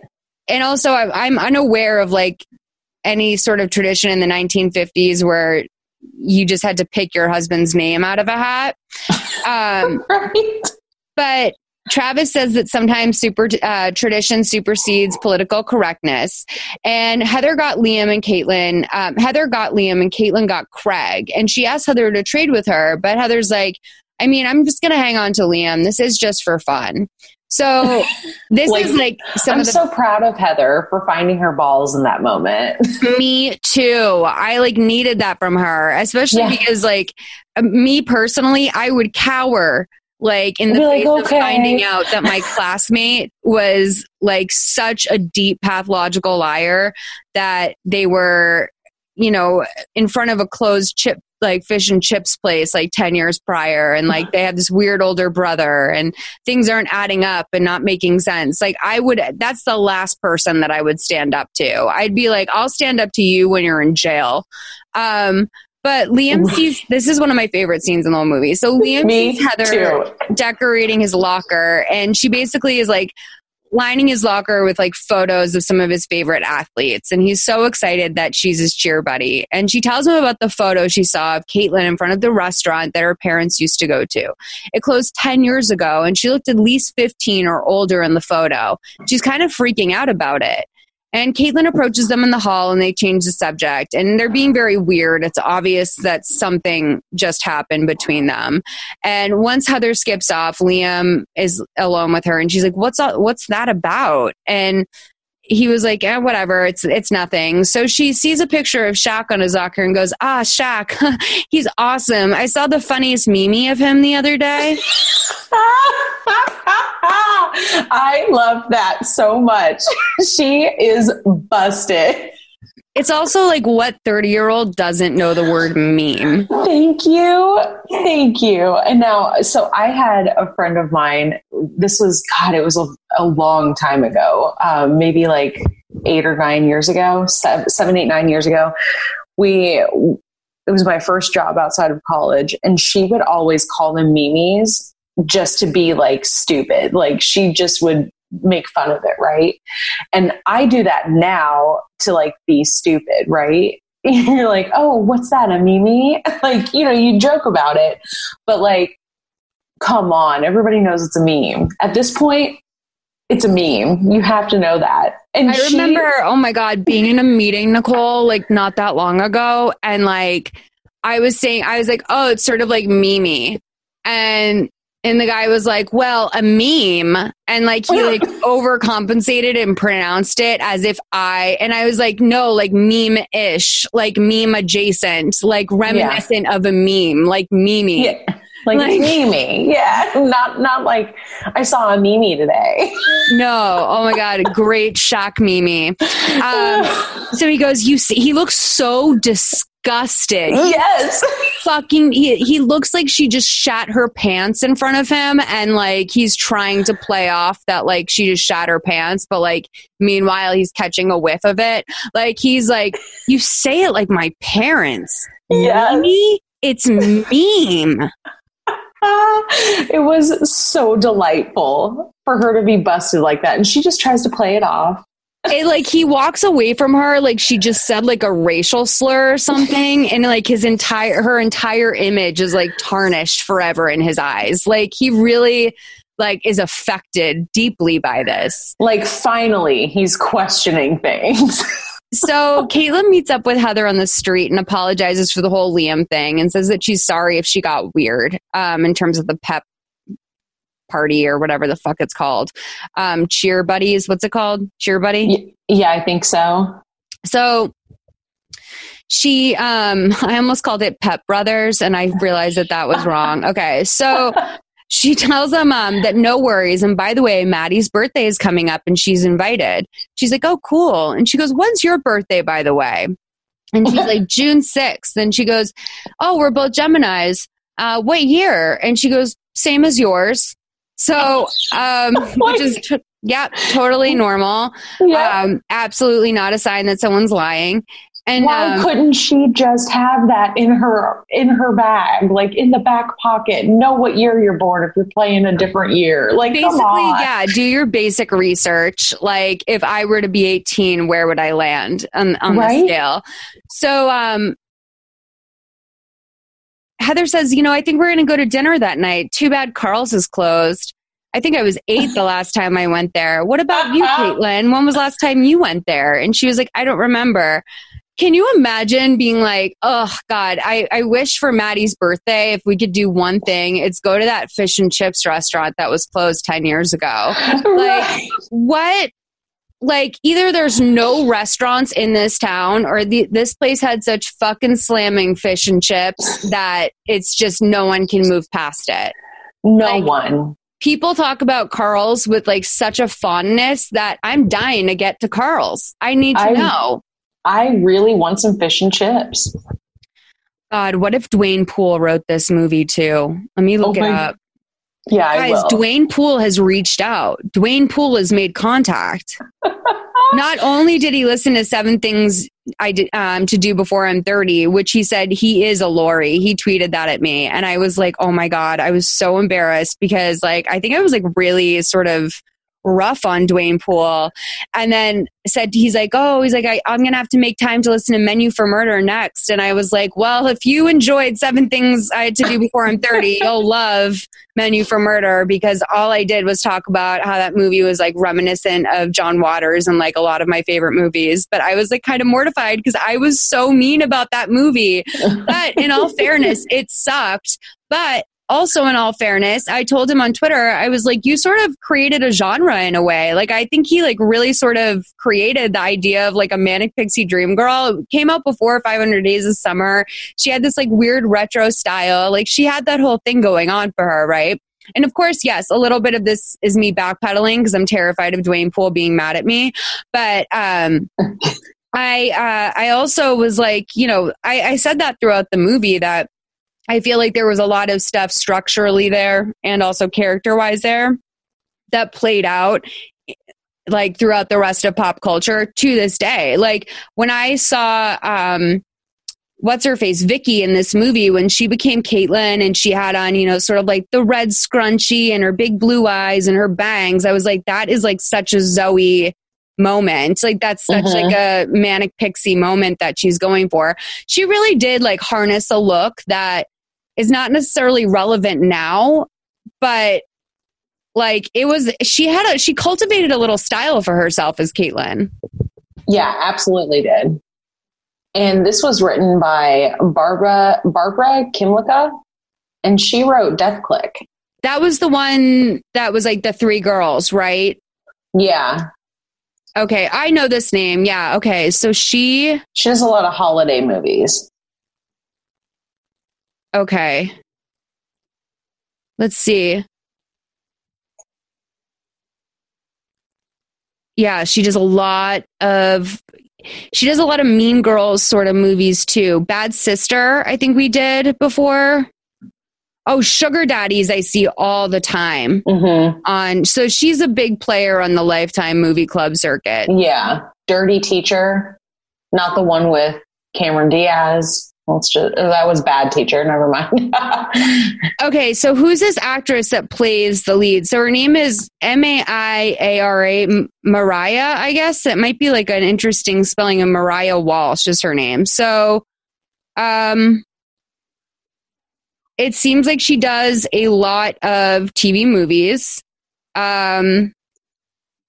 She did Notorious, that TV show. She did a couple episodes of that. She was on Switched at Birth, it looked like, for a lot of the season. The Last Ship. I'm trying to see if there's anything that's like... She was in Mean Girls 2, which is a... direct-to-DVD cult favorite. It's a cult favorite. I think some people like that. Corey in the House. She played Mina. Desperate Housewives, she played Anna. Vampire Diaries. I mean, she looks right for a lot of these things. She has the look. Yeah, she's got a lot of stuff coming up too. Now, the woman who played her mom, she's the big star. She was in NYPD Blue and apparently Deuce Bigalow, Male Gigolo. She definitely is reminiscent of someone. Oh, she was also in Desperate Housewives. She was Ann Chilling. And then she was in one of my favorite shows, Boston Legal. I loved that one. I love that. Yeah, she's been in a lot of stuff since like the late 80s. The girl who played Heather, Karis Cameron, she was the Amish Naomi girl on Unreal. Yes, thank you. She also did some episodes of Open Heart and then BH 90210, which I think was probably the most recent reimagining. Yeah. Of Beverly Hills 90210. Let me see if there's anyone else. I mean, can I see if my boy... I want to know what Darren's been in. Is Anthony Joseph, who played Roy. Let's see what my boy Roy is from. Oh, he's working on it. He's got some stuff coming up, but he was in Prosecuting Casey Anthony. Okay. Human Target, Identity Theft Cheerleader was 2019, so just this year. And he also has something called Woman on the Edge coming up and a TV series called Snowpiercer, which he is in episode 3 of. So that's exciting. I love him. I hope I can give him a job someday. I would love to work with Roy. I love that. Let me see what our boy Darren Webb is from. Matt Finocchio is his name.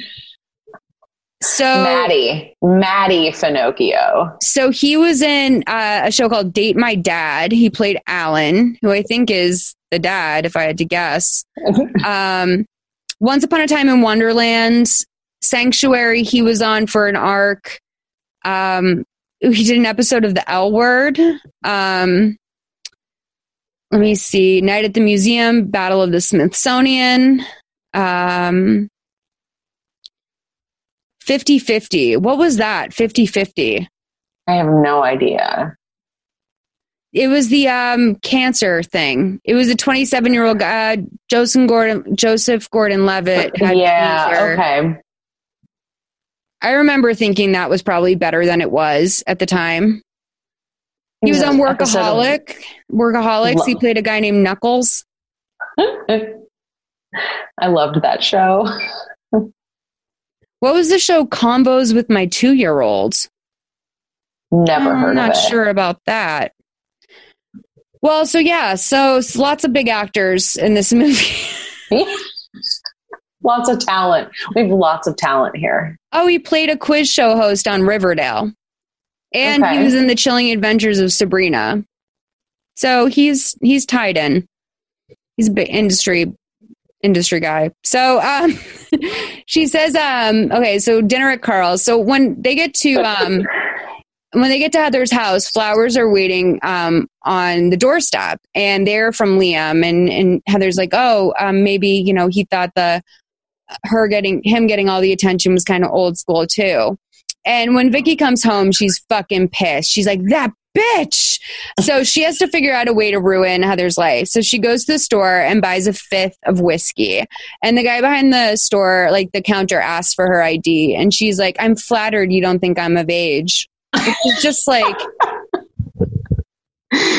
honey, slow down. Just slow down. Also, like, I am so clearly not even in my 20s, I don't think. Like, I think that I read as a 30-something. And when they asked for my ID, I could never imagine deluding myself to the point where I think that it's because they think I'm under 21. Right. This is because they're afraid of being busted by whatever their state commission is. They think I'm a fucking narc. They think I'm a cop. Yeah. That's why. Or like, I mean, honestly, like sometimes I go to a really dark place where I'm just like, they think that I'm going to get arrested for something else and I'm going to narc them out for not checking my ID. Like, I'm like, oh, you want to chase me for that traffic ticket? Well, there's bigger fish to fry. The guy at 7-Eleven sold me a 6-pack of beer. And he didn't card. So they're like, yeah, you're 36. So when she gets back, there's a detective waiting for her. And he says that he's looking into Darren's disappearance. And she's like, yeah, we were together for a while, but we broke up when I found out he had a gambling problem. She's like, I've actually been worried about him because I know that he's in debt to a couple people, but I'm not sure who. And she's like, this is the one thing that she's thought about as a backstory. Like, I mean, it's actually like the way good. She pulled it off. I was like, oh yeah, that will throw someone off the trail. Like, he's got gambling debts. Like, why would it be the ex-girlfriend in a world where he has gambling debts? Like, right? She's kind enough to be like, is he okay? Is everything all right? And he's like, thank you for your time. You've been very helpful. And I'm like, well, I mean, like, how far behind are you? Because I feel like whether or not she was helpful is like completely subjective. Like, especially like I would have to assume that you've done no research on this man. It's like, I know nothing about him, but I can tell you he has a gambling problem and that he's broke. He must owe some people some money. Yeah, I just hope that no one questioned Roy. And if they did it gently and with respect. Because Roy is just showing up being a good friend to him. Right. He's got his life together. He has, he definitely has a career and probably a steady girlfriend, if not a fiance or a wife, maybe even a child. Roy's got it together. I think of him like when we were talking about like Jax and Sandoval, like what their lives would have been like if it like played differently, if Jax hadn't met Brittany. Like, I think of Darren as Jax and I think of Roy as Sandoval, like just sort of like, checking in, staying in contact, but like isn't aware of the extent of his friend's depravity. Yes. So Absolutely. Liam gets a call from Heather and she's like, thank you for the flowers. I don't think your girlfriend was happy about it. And he goes, my yummy mommy. And I'm like, wow, he's really come around to have a sense of humor about this in the last, 6 hours. Like, what the fuck? Like, he couldn't handle that she didn't know the word meme like earlier that day. And now he's like, oh, you mean my mom? Like that cougar? And I'm like, you've been getting fucked by a 30-year-old. Like, what the hell? Yeah. So she's like, it's pretty creepy that she might be old. I mean, who would want to redo high school? And he's like, not me. And she's really into the whole teenage dream thing. She thinks it's super hot that the head athlete and the head cheerleader are dating. She even talks about their future together, and it's starting to feel weird. So Caitlin goes into Travis's office, Coach Travis's office, and grabs her keys. And she lets herself into Heather's locker and plants the booze. Then she runs into the coach right after she puts the keys away, and she tells her that she actually came to talk to her before school about Heather's drinking. She's been showing up smelling like booze. So in the locker room later, Coach comes in and she tells Heather that she needs to open her locker. And Heather has nothing to hide, so she's like, of course. And then the coach finds a bottle of booze, which is a sealed bottle of whiskey with no label on it, by the way.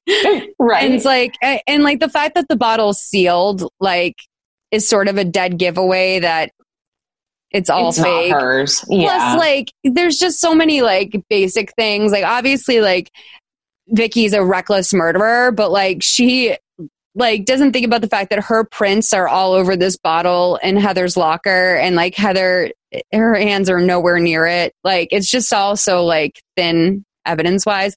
So yeah. She says it's not hers, but the coach says that they need to go to the principal's office and talk about it. So back at home, Heather's parents tell her that they want to believe her and they know she's been through a lot. Plus, she hasn't been happy lately. And she says that she didn't bring that bottle to school and she didn't put it in there. And her dad says that she was caught in the liquor cabinet and this suspension on her record looks really awful now. So basically, I feel so bad for her because this is honestly one of my worst nightmares is somebody doing something to me like this that makes me look like I'm guilty, but no one will believe me. And I totally. Look, I live a clean life. I make good decisions, but like no one will believe me. And it's so terrifying. Yeah, it's like literally why my biggest fear is being committed, like of being accused of a murder I didn't commit. Like that is one of my all-time biggest fears, just because like I can't get over it. Like we were even like talking about sort of like just like how many people are wrongfully convicted. And like I was saying to you, like sort of a fucked up, like weird little sideways thought of mine, but like Harvey Weinstein, like getting COVID-19 in jail. And like thinking about all the wrongfully convicted people he's probably giving COVID-19 to right now. And just like thinking about what's like how much that sucks for them. Like literally, like you don't even deserve, like you got caught for a dime bag in 1970 and have been spending a life sentence behind bars. And then all of a sudden Harvey Weinstein of all people comes sauntering into your jail full of COVID-19. And that's how you go out after all of that? Fuck no. Not for me. No, thank you. So Liam stops by Heather's to see her before the game. And he says he knows her and that she didn't do it. And he's going to miss her. He's never played a game without her. And Heather says that she doesn't know who would do this to her, but she keeps thinking of Caitlin. He says that she has a fake ID and the name on it was Vicky Patterson. Maybe if she's really older, that's her real name. So Vicky answers her phone and it's Lynn from the outlet store. And she says that she's moved on to better things. So she's not going to be taking her job back anytime soon. And Lynn tells her that she got through to Caitlin anyway. Like Caitlin's going to be going back to school. And it's partially because of the cruel words that Vicky said to her. And Vicky's like, oh, really? She's going back to school? Where? Her old school? And Lynn's like, no, she wants a fresh start. So she's going to enroll in Glendale tonight. Dead. Of course. So she like has a completely normal reaction when she hangs up the phone. Like she basically like kicks and screams alone on her bed. And at this point, I'm sort of like, I don't know, if I was the neighbors, I would definitely start suspecting her of murdering her boyfriend. Just like all the screaming that goes on over there. Like, I'm surprised she just hasn't had the cops called on her between like, the banging her head on the walls and the screaming. So Vicky waits for Caitlin outside of work and she comes outside and she's like, what do you want? And she's like, listen, I want to apologize to you. What? Can we talk about what she's wearing? Oh yeah. What is she wearing? Like a raincoat? She has her cheerleading uniform on under a trench coat. And you can see like a little bit of the Cougars logo, like the name Cougars, but it's just like, you know, like the G.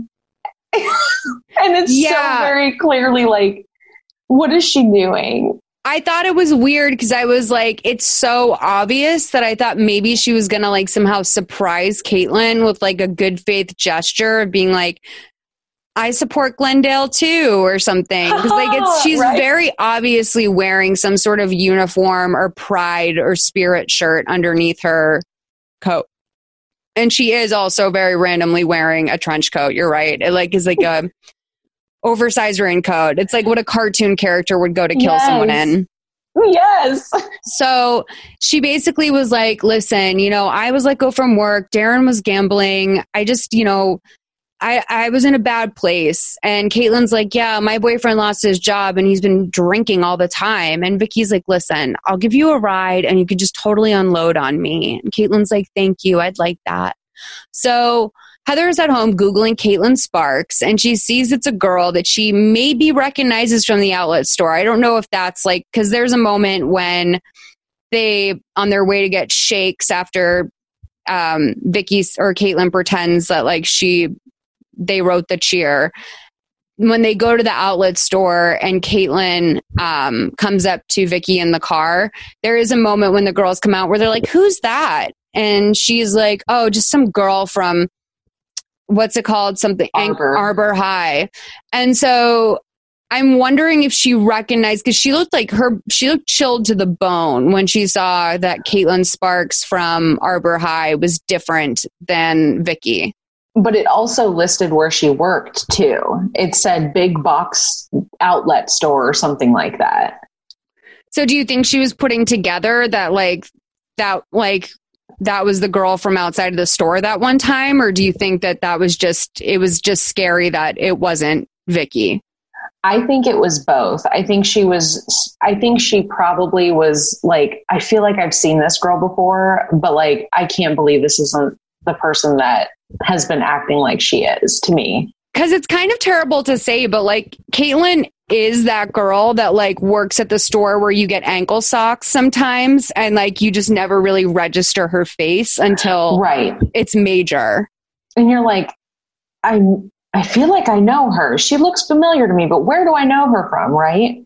Yeah, she looks like she went to everyone's high school. Store. Yeah, like listed right there. I feel like she starts to put some stuff together. See, if I was Heather, I probably would have started by spider webbing or whatever the fuck it's called. Vicky's name. Spider Finder. I would have spider found that it, like, I would have looked up Vicky Pattinson or whatever, Pattinson, whatever her name is. I would have looked up the name that Liam said to me on the phone, not the girl who, I don't know. Caitlin Sparks is also a pretty generic name. Yeah. Also, it's weird because Vicky's name is legally Vicky. Yeah, there's no Victoria or anything like that. It's just Vicky. So Heather goes downstairs and opens up the empty fridge, and her mom's watching the news, and where they're showing a thing, and we don't get to see a POV of the TV, but they're saying that Darren's body has been found and he was bludgeoned to death. And Heather sort of comes over. By the way, this is brilliant because, like, when Heather, this whole scene, like, so she comes down to the kitchen and she goes to get a drink, and you sent me a screenshot. The fridge is just fucking empty. Like, there's not even shelves in the fridge. Nothing. There was nothing in there, but they clearly put like a bottle of water in there. Yes, she had to grab something. So it's like the one prop, but like the door on the side, like I didn't even notice that there was like any sort of like clear shelving that they would normally have on the side of the door for like condiments or something. It was like they just straight up moved the fridge into the house for the shoot and like didn't even bother to install the shelves. No. So it's unclear whether or not, to me, she recognized Darren's photo from the TV, because Heather's just like, I gotta go to the store. And yeah, I was wondering that too, because she had to have recognized him, because for her to like escalate the way that she does, like, I have to go to the store. Like, I need to leave right now. There has to be something there. Or maybe she thought she was going to go to the store and see Caitlin. Oh, okay. It's interesting though, because like, I don't know, maybe I'm wrong. Maybe I just like live in a town with a lot of crime or something, or I don't know, but like, I'm surprised that they were like, this guy Darren was bludgeoned to death, and they like showed his face on the news. Like, it's like, that's kind of like small pickings for like a local news to just be like, local man bludgeoned to death. Right. First name, last name. So she's like, okay, so can I go to the store? And her mom's like, no, you're grounded. So she's like, all right. And then she just like bolts out the front door, and her mom like has a change of heart, and she gets up and she's like, goes down to the hall to like talk to Heather. And then she looks in the room. Heather's not there. Then she looks like 1 foot in front of her face and sees that the front door is open. And who leaves their house without closing the door? Probably a teenager who doesn't want to get caught. I don't know. But like the way it all happens, like this happens in split seconds, right? Yeah. And like she's like, Joe, whatever the dad's name is, she's like, whoa! And like her voice is all like wavering, like like literally as if her daughter is even at the end of the driveway. Like, unless she fucking sprinted out of there. There was also like no sign of her getting keys. There was like nothing. Like, also, I feel like if you're going to ground your teenager, like that might be something you want to collect from them. Like, they're running real fast and loose over at Heather's house. Well, maybe she just goes down the block and orders an Uber. That's possible. I do love that we're in an age now where there's Ubers and movies. Mm-hmm. Like, it's just something that you can say and people know what it is. Yeah. So Heather arrives at Vicky's mom's house and asks her if Caitlin is home, and no one by that name lives there. She goes, but you do have a daughter, right? And her mom says, well, who are you? And she's like, I'm just a friend of hers. And her mom's like, well, if you were her friend, you would know that Vicky doesn't live here anymore. And Heather says that she goes to school with her at Glendale High, except she doesn't go by Vicky anymore. And her mom just is like kind of mind blown by this. So yes. This is the scene where Caitlin is clearly a woman over 30. Like, she's giving a pep talk to the girls in the gym. And like, I didn't write it down, but she's like, okay, guys, when we go out there, we're going to want to show them our best. Okay. Don't take no for an answer. Like, she's like basically giving these instructions to these girls in a way that is so parental. It's not like I'm the captain of the team. Like, she's the coach. She's the coach. Like, also / like the patient art teacher that's like walking a class through how to do something. She's talking to them like children, like with the perspective that only someone who is 12 years out of high school could have when she's talking to them. Exactly. So she asks, so she runs into Liam in the hallway and he's like, I want to talk to you after the game. And she's like, well, are you going to break up with me? And he's like, listen, we need to talk. So she goes into the locker room and she starts having an absolute fit and she starts banging her head against the locker. And Heather appears out of nowhere and is like, are you okay, Caitlin? And she's like, yeah, I'm fine. I'm just getting pumped up for the game. I'm getting pumped up for the game. I lost it. I'm pumping myself up for the game by slamming my head repeatedly into a locker. Nothing gets me ready for the big game like a fucking concussion. Okay. For some people, it's a Snickers bar. For me, it's a fucking concussion. Oh, like you drink a Celsius? Okay. I like to bang my head up against the fucking wall, dude. I can't.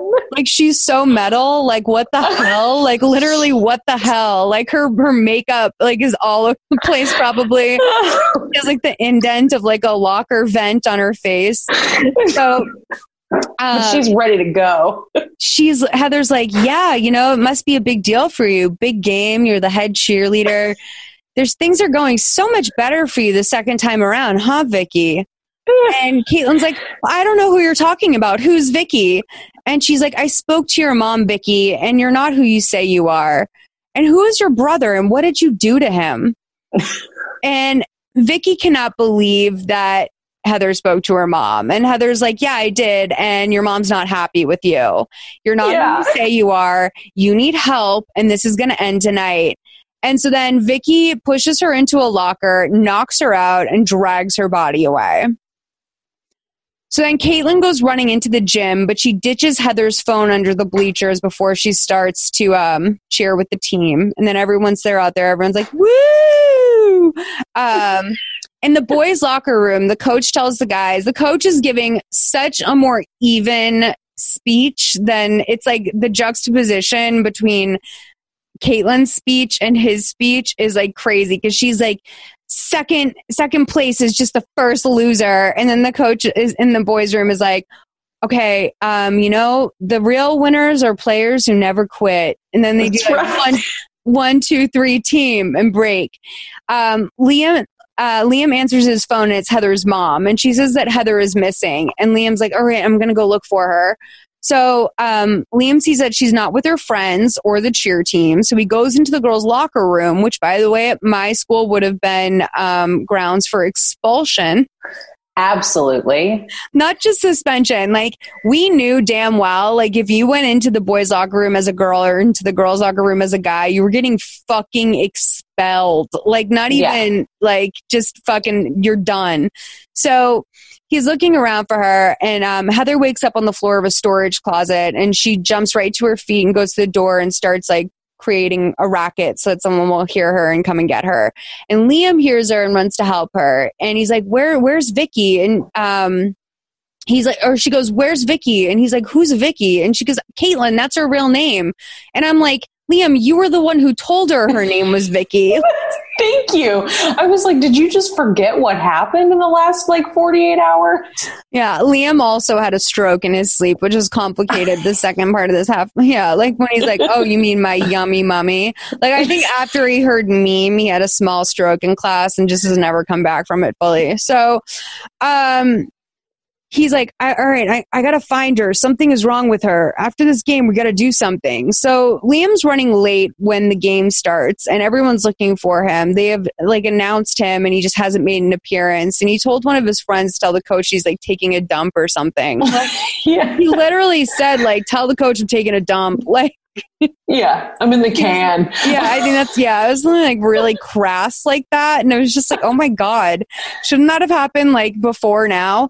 Right. So as the girls cheer, everything becomes very dreamlike and glowy. And what Vicky is seeing is not real life. It's sort of like the ending of like an after school special or like even like a vintage made for TV movie where like things just sort of become like glossy. And like all of a sudden it's like, you know, sort of almost freeze frame on the magical moment that all of this has been leading up to. She doesn't even notice her mom enters the gym, and her mom doesn't look super weirded out by it. No, she doesn't. She doesn't like, she should be horrified. She's just like, still. Yeah, she's just walking in and she sees her daughter, and that's literally it. There is no emotion, no confusion. Like, I would be confused. I would be like upset and angry, and a range of emotion would show. Oh, for sure. But not her mom. No, I mean, I have some more theories about this too. I want to talk about that when we wrap it up. But she doesn't even notice until basically the cops are entering the gym, and they're there to arrest her for murdering Darren. And she's like, no, I'm Caitlin. And then she calls to her mom and she's like, Mom, I did it. Mom, I'm doing it. Then we cut to months later, and Heather is the new captain of the team, and Liam tells her that, you know, he's got it. He's wanted by Atlanta. So he's going to school in Atlanta. They kiss. So obviously they're together now. Vicky's mom makes herself a martini as she watches the news and finds out that her daughter was charged with killing her boyfriend and her former coworker, Caitlin Sparks, whose identity she stole. Then we see... oh, wait. They call her the Cougar. Oh, yeah. They call her the Cougar. It's perfect. It's very Operation Varsity Blues, like where it's just like, oh... Sometimes crime just meets you in the middle, you know? But Vicky's sitting in her prison cell and she's cheering to herself, B is for best, E is for energy, B is for best, E is for energy. It's so bad. And it just sort of ends with her scream cheering in her cell. And like, I don't know. This is like another thing that I just don't, I kind of hate that she's crazy. It made me a little sad because it's clearly a TBI situation here. Or like she doesn't belong in prison. Like if she's at the point where we see all of her other like co-inmates are in the yard and she's in like serious solitary confinement, like basically with a mattress on the floor. Like at that point, I'm sort of like, I feel like she would have been a candidate for the mental hospital. Absolutely. Yeah, she does not deserve to be in a normal prison. Which apparently the mental hospital part of prison is just as bad / possibly worse. Like whenever people try and say like, oh, so-and-so's trying to plead insanity, but in fact, like the mental facilities that are for prisoners are even worse. Like I believe that. Because it's such monotony and like you are treated like a prisoner, except like you're treated like a prisoner who can't keep anything together about themselves. So I don't know. Like the thing about that was so crazy about the end to me was that her mom seemed so unbothered. Completely. She seemed unbothered by her daughter reaching her goal. She seemed unbothered by the fact that her daughter was going to prison for the rest of her life for a double murder. And I just like, and probably like some sort of other like charges for assaulting Heather and whoever else. Like, I just am like, is the message of this that her mom's like a deep narcissist and like it kind of doesn't this young girl's life was wasted by like a narcissistic mother? I don't know, because the only time her mom ever showed any sort of like emotion about the way her daughter was acting was when she legit threw a beer bottle at her head. Yeah, it was wild to see how unmoved she was by it. But even when she was throwing the beer bottle at her head, she wasn't concerned enough for her safety, if you ask me. No, she was barely flinching and cowering, but she did have like a look on her face that was like a little scared, but not scared enough. Damn. Well, I'm glad we picked this movie to go over for a mini episode. You guys work with us right now because we are still figuring out how to do this. This was longer than I hope they will be in the future. And I did sort of go into some details that hopefully in future episodes, I won't be so focused on making sure we hit all the beats. But Nicole, thank you for joining me for this today. Yeah, this was fun. My first like official Mother May I Sleep With podcast episode. I know, which is wild to think, right? This is like the first main feed. Like you and I did Web of Lies as a mini episode when we were in Charleston. That's on the Patreon, you guys. Patreon.com/solid listen. It will be in the description of this. But we did that. We have to have you on like once we're back into season 6, which hopefully, you know, I don't love to do remote episodes. I don't really have a choice if Nicole's a guest because she's in Indiana. But I'm hoping that season 6, assuming, I don't know how long we're going to be stuck inside for, but I'm hoping that if I do have to do them remotely, that the sound quality difference won't be too much of a jarring thing for you guys to get used to. Please give us feedback on how the sound was for this, because this is probably very similar to what season 6 will sound like if we're stuck inside. The good news about potentially doing an entire season remotely is that I can have on a lot more people, people from all over the place. So that's one thing that we sort of have going for us as potentially maybe doing season 6 remotely from home, not IRL. We will miss having Sammy here to produce in person, but yeah, let us know what you think of these mini episodes. I'm going to try and keep doing these as much as possible. Hopefully, we get through this all right. I think we will. You know, it's a real disaster situation that we're in. I really hope everyone's staying safe. And if you're not, I hope you feel better soon. And for all of our friends who are on the front lines, we thank you so much for everything that you're doing. And we literally, like, we do this for people like all of you who are listening at home. If you are bored and you need a friend, if you're trying to keep your mind off of stuff, if you're someone who's driving to work right now in the middle of all this chaos, thank you so much for tuning in. You're the best. Yes, thank you. We're here for you. You guys, check out Nicole and I's mini podcast, daily podcast, Quarantinis. We upload pretty much every day of the week, Monday through Friday. And we talk about everything from right now, we're doing a breakdown of polyamory, married and dating. We're doing recaps of that show, which is awesome and such a dream come true for me. We're also doing lots of like, you know, fun stuff with Reddit, lots of different games. I exposed all the domain names I own the other day, and we found out a crazy anecdote about someone who was having sex with a human body made out of lo mein noodles. So if you enjoyed what Vicky's madness was, like, you'll love that. So you guys, thank you so much for listening. Check out this movie. It is a really breezy watch. And if you guys have any other suggestions for episodes that are for movies that might not make the best full length episode, but might be a good movie to cover while we're doing this, let me know. And make sure to send in any suggestions or feedback that you guys have for guests that we could have right now, if the audio quality was okay for you. And if you leave a review, please don't make fun of me for being afraid of my mother until I was 21 years old. I think you covered it all. All right, you guys, thanks so much for listening. I'll talk to you next week. Bye. Bye.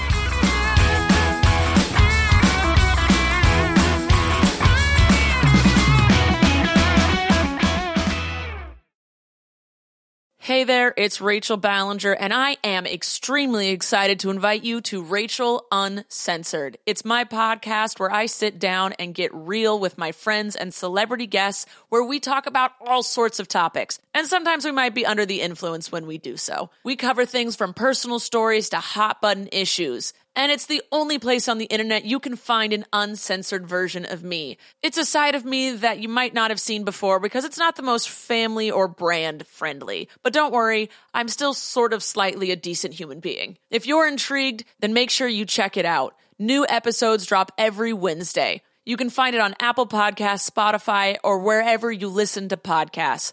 Trust me, you won't want to miss out on the fun and candid conversations we have here on Rachel Uncensored.